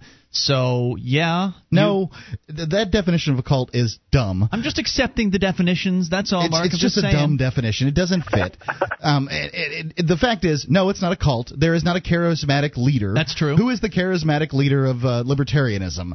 There isn't one. Does libertarianism separate you from your family and require you to give money to them or even encourage? Yeah, exactly, and that's the route that I took with it. I was like, I don't really see any negatives here. I'm not being forced to do anything against my will. Right. I'm not being forced to pay anything. I'm not being forced, no one's forcing anything on me. And what you can say is it's a philosophy of freedom and liberty and peace. And if you want to call me a zealot for freedom and peace, go ahead. Yeah. And that way you embrace it and tell them, well, look, you're a big government tyrant. Yeah, I'd say that's about right. Yep, because am I zealotous for peace and liberty? Hell yeah, I am. No lie about it. That's what excites me. I talk about it with strangers. I talk about these concepts with people. I try to plant little seeds of liberty in everyone I meet all the time. Yes, absolutely. I am a liberty and peace zealot. Okay. Yeah. Any other thoughts, Mark?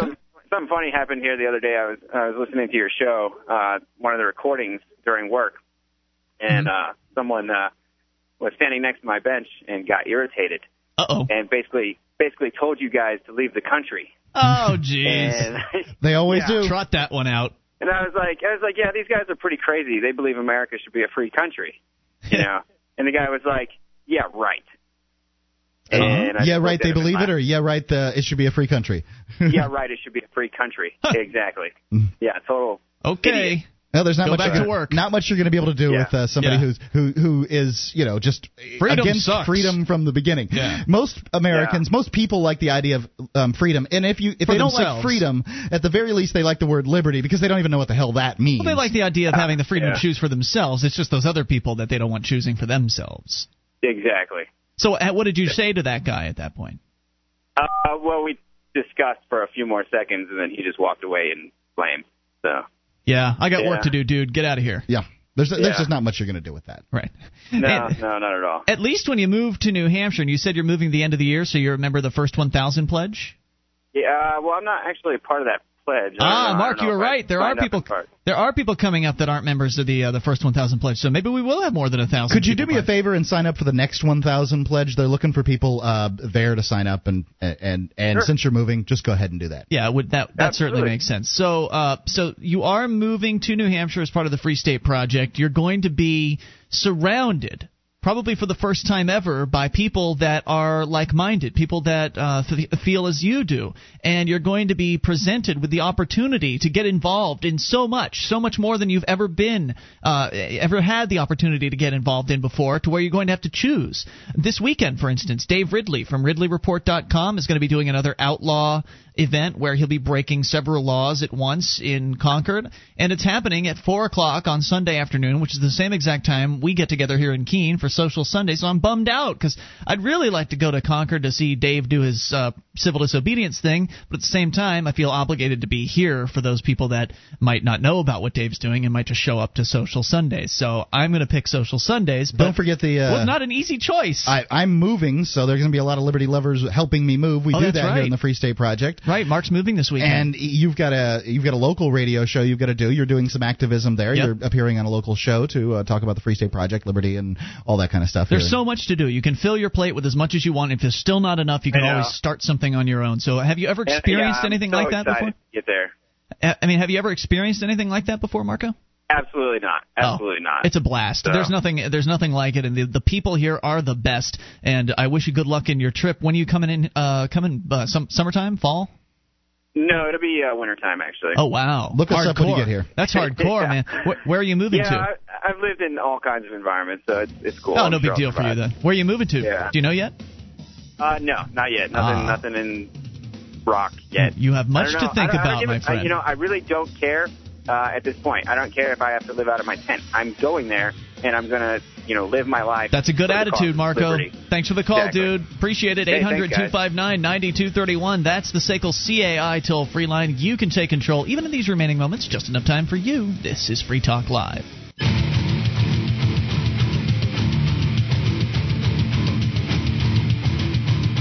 This is Free Talk Live. We only have a few moments remaining, but just enough time for your call if you make it right now at 800-259-9231, SACL CAI toll-free line, 1-800-259-9231. You can join us on our website at freetalklive.com. All the features there are free, so enjoy those on us. And if you like the show, want to help support Free Talk Live, then become an amplifier. Go to amp.freetalklive.com. Get on board with the program. AMP stands for advertise, market, and promote. You get some perks, little extras to sweeten the pot a bit, like access to the AMP-only chat room, which is quite busy tonight, as well as the AMP-only forum and AMP-only toll-free call-in lines. There's more, too. What do we have? AMP-only podcast as well, which is commercial-free. So entirely commercial-free? Well, not. It better not be. Count the live reads. They have to listen to the live reads. They don't get any of the ads that I sell as amplifiers? Podcasts? No. But those are the people that are most likely to buy the products. Sorry, man. I've told you this. Your advertisers have to buy live reads if they want to reach the amplifiers. It's the only way to do it. Did not know that. Yep. Make some notes, so don't forget it. 800-259-9231. Everyone else that listens to the podcast hears the advertisements, of which there are not very many, but the amplifiers get a bonus. And you mean there's not very many advertisements. There are many, many people that listen to the podcast. Yes, there are not very many advertisements in the podcast. Okay, so become an amplifier. You can help us get on more radio stations, bring more people on board with the show, and expose them to the message of freedom and liberty. So go and get on board at amp.freetalklive.com. It'll cost you all of $3 a month. That's amp.freetalklive.com. Dave in Athens, Ohio, listening on WAIS. Hello, Dave. Hi, Dave. This is a Mormon libertarian. First off, I want to congratulate the winner of the American Idol last night. Who's that? I don't know anything about this. Oh, his name was David Clark. Yay, David! Yeah. Was he a good singer? I want to ask you something. How do you feel about citizens groups that there's a situation where a citizens group tried to get this guy to put in a sidewalk, mm-hmm. and the guy so far refused. Okay. And they went to the government, and they asked the guy nicely, can you please put in a sidewalk? And he said no. Is it a guy's private house or is it a business? It's a business, yes. Aha. Okay. And I've got to say that if a business doesn't want to put a sidewalk in, they'll lose business. It's ugly. Likely. I mean, they could. As far as I'm concerned, a business can weld their door shut if that's what they want to do. It's probably going to be bad for business, and not having a sidewalk is bad for business. But what happened? You said they went to the government, Dave. What happened then? Well, the guy wants to sell the property in the city. He actually wanted to turn it into a gentleman's club. Okay. Yeah, and that was his idea. So wait, I missed the point. You said that they went to the city. Who wants to sell the place? The current owner? The current owner, yes. But how did the city get involved, if at all? The citizens group went to the city and said, you see, it's not, the sidewalk is not accessible. Okay. There's no but did the sidewalk. city take an action? I understand the group went to the city, but did the city do anything about their complaints? They're trying, and now the guy wants to sell. Oh, okay, so now he wants to sell because they're putting the heat down on him? Yeah. I see. So he had plans, and now he's just junked the plans because he can feel the heat, and he knows he's going to be politically unfavorable, and they're going to come after him. Dave, thanks for the call tonight. We appreciate it as always. 800-259-9231. You can take control of the airwaves. We go to Dan in Montana. Dan, you're on Free Talk Live with Ian and Mark. Yeah. I have a real quick question. I was listening to one of your callers ask, or tell you that somebody said you have to leave the country for your philosophy, and I had the same thing happen to me. But my question is, if somebody tells me to leave the country, where do I go if I'm a Native American? Have you ever asked someone that? Well, yeah, it's. What do they tell you? It's quite a controversy, and what I'd really like to do is... Wait, what do they tell you? I'm curious. What is their response when you bat them back with that one? Well, if you realize the mindset of somebody who can actually say that, you don't have a comeback to them. Right. This is it's the sort of statement that one would make that is at the end of their rope logically. They haven't really come up with anything, and they're the same. It's the same sort of logic that says when you're talking about solving the problem in the Middle East, bomb them till it's glass. Yeah. I mean, it's that kind of I don't have to deal with it. Don't want to think. Must be violent. Kick them out. Blow them up. It's kind of funny because you just said that the last caller was an LDS person. Yes, he's a Mormon. Yeah. And I was trying to talk to somebody from his belief about the situation that you guys mentioned earlier about what happened with the FLDS. Right. Yes, sir. And I tried to really cautiously explain to him that I heard Alex Jones make comments about, positive comments. And as soon as I mentioned who they were, he says they're not part of us. And he was very offended that I would even. Yeah. Like part of the country? Right. Well, they tried very hard to distance themselves from the fundamentalists. If you can imagine, when it comes to Latter-day Saints, the first two things that somebody says to these people, not right now, but normally is something about polygamy and something about magic underwear. Caffeine. Oh. Magic underwear is probably right up there, but it's not as widely known. Yeah. I didn't know about it until we talked about it on the show. Yeah. So these are the things they have to deal with. That's the first thing they hear every single time. Right. If you can imagine if being, say, white or American Indian or whatever, the first thing that people say to you, it gets irritating. I'm going to come back. I want to remember that I'm a Native American line. I just think that's great. Coming back with But you're not a Native American. I was born here. I'm a Native American. As native as I am. I'm an actual member of a tribe of this country, so I got you. He knew that when he said that to me. Still, it's a great comeback either way. Thank you for the call, Dan. We appreciate it. Well, one last question. Oh, quick, go. What do I do then when I tried to talk to the LDS person to get him to understand what I was trying to do was find out if he had any compassion for those people?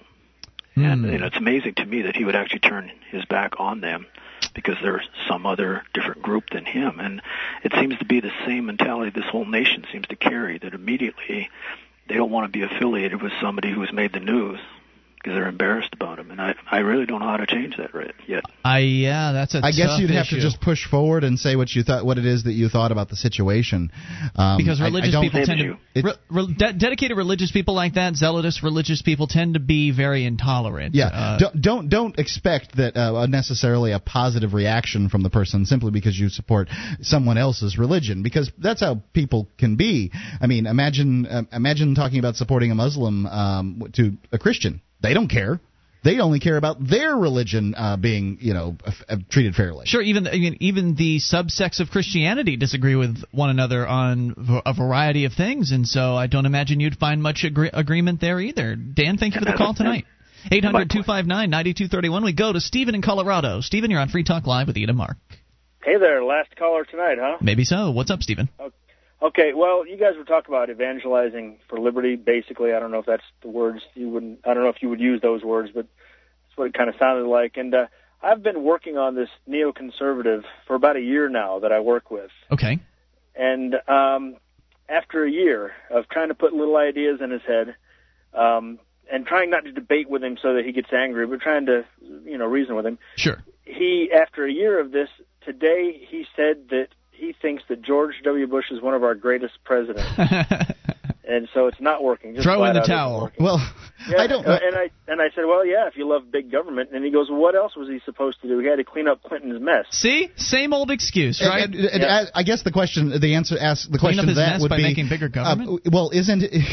How does big government clean up the mess of big government? Yeah, what the hell is that kind of logic? It's crazy. Well, and he has the same excuse for Huckabee. He's from Arkansas originally. And he has the same excuse for Huckabee because, Huckabee increased taxes and grew the size of Arkansas government. Yes, he did. Well, he had to clean up Clinton's mess. Just nonsense. Well, that doesn't remember, even make just sense. because he's, just because he might be a Republican or a neocon or whatever, doesn't make him a conservative. Like, conservatives are people that you can convert over time. Liberals are people you can convert over time. Moderates are people you can convert over time. Authoritarians, he will stand on a soapbox and discuss how we should have some gun regulation and quote-unquote enforce the laws that are already on the books. Yeah, he's just an out-and-out authoritarian. Yeah, he's just an authoritarian. Now, there's such thing as conservative and liberal authoritarians out there, but they're essentially people that believe that the government is the only organization that can solve problems. Right. Mm-hmm. Yep, exactly. So somebody like that, move on. There are other fish in the sea. That's right.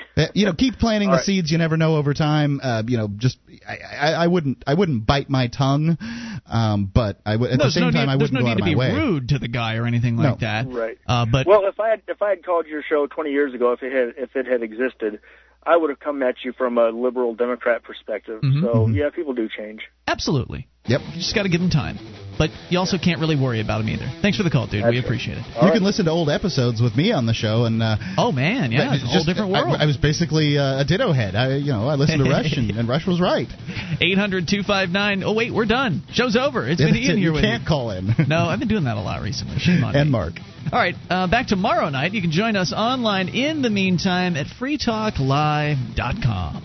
DVD, books, music, instruments, periodicals, computers, software, electronics, photo, cell phone, office product, home and garden, bed and bath, furniture, kitchen, pet supply, automotive, hardware, apparel, shoes, jewelry, grocery, healthcare, sports and outdoors, toys, games, used, and more. It's a department store at your fingertips. Amazon.freetalklive.com. Get all your shopping done, a great deal, delivery to your door, and a percentage of your purchase will go to Free Talk Live when you enter Amazon through Amazon.freetalklive.com.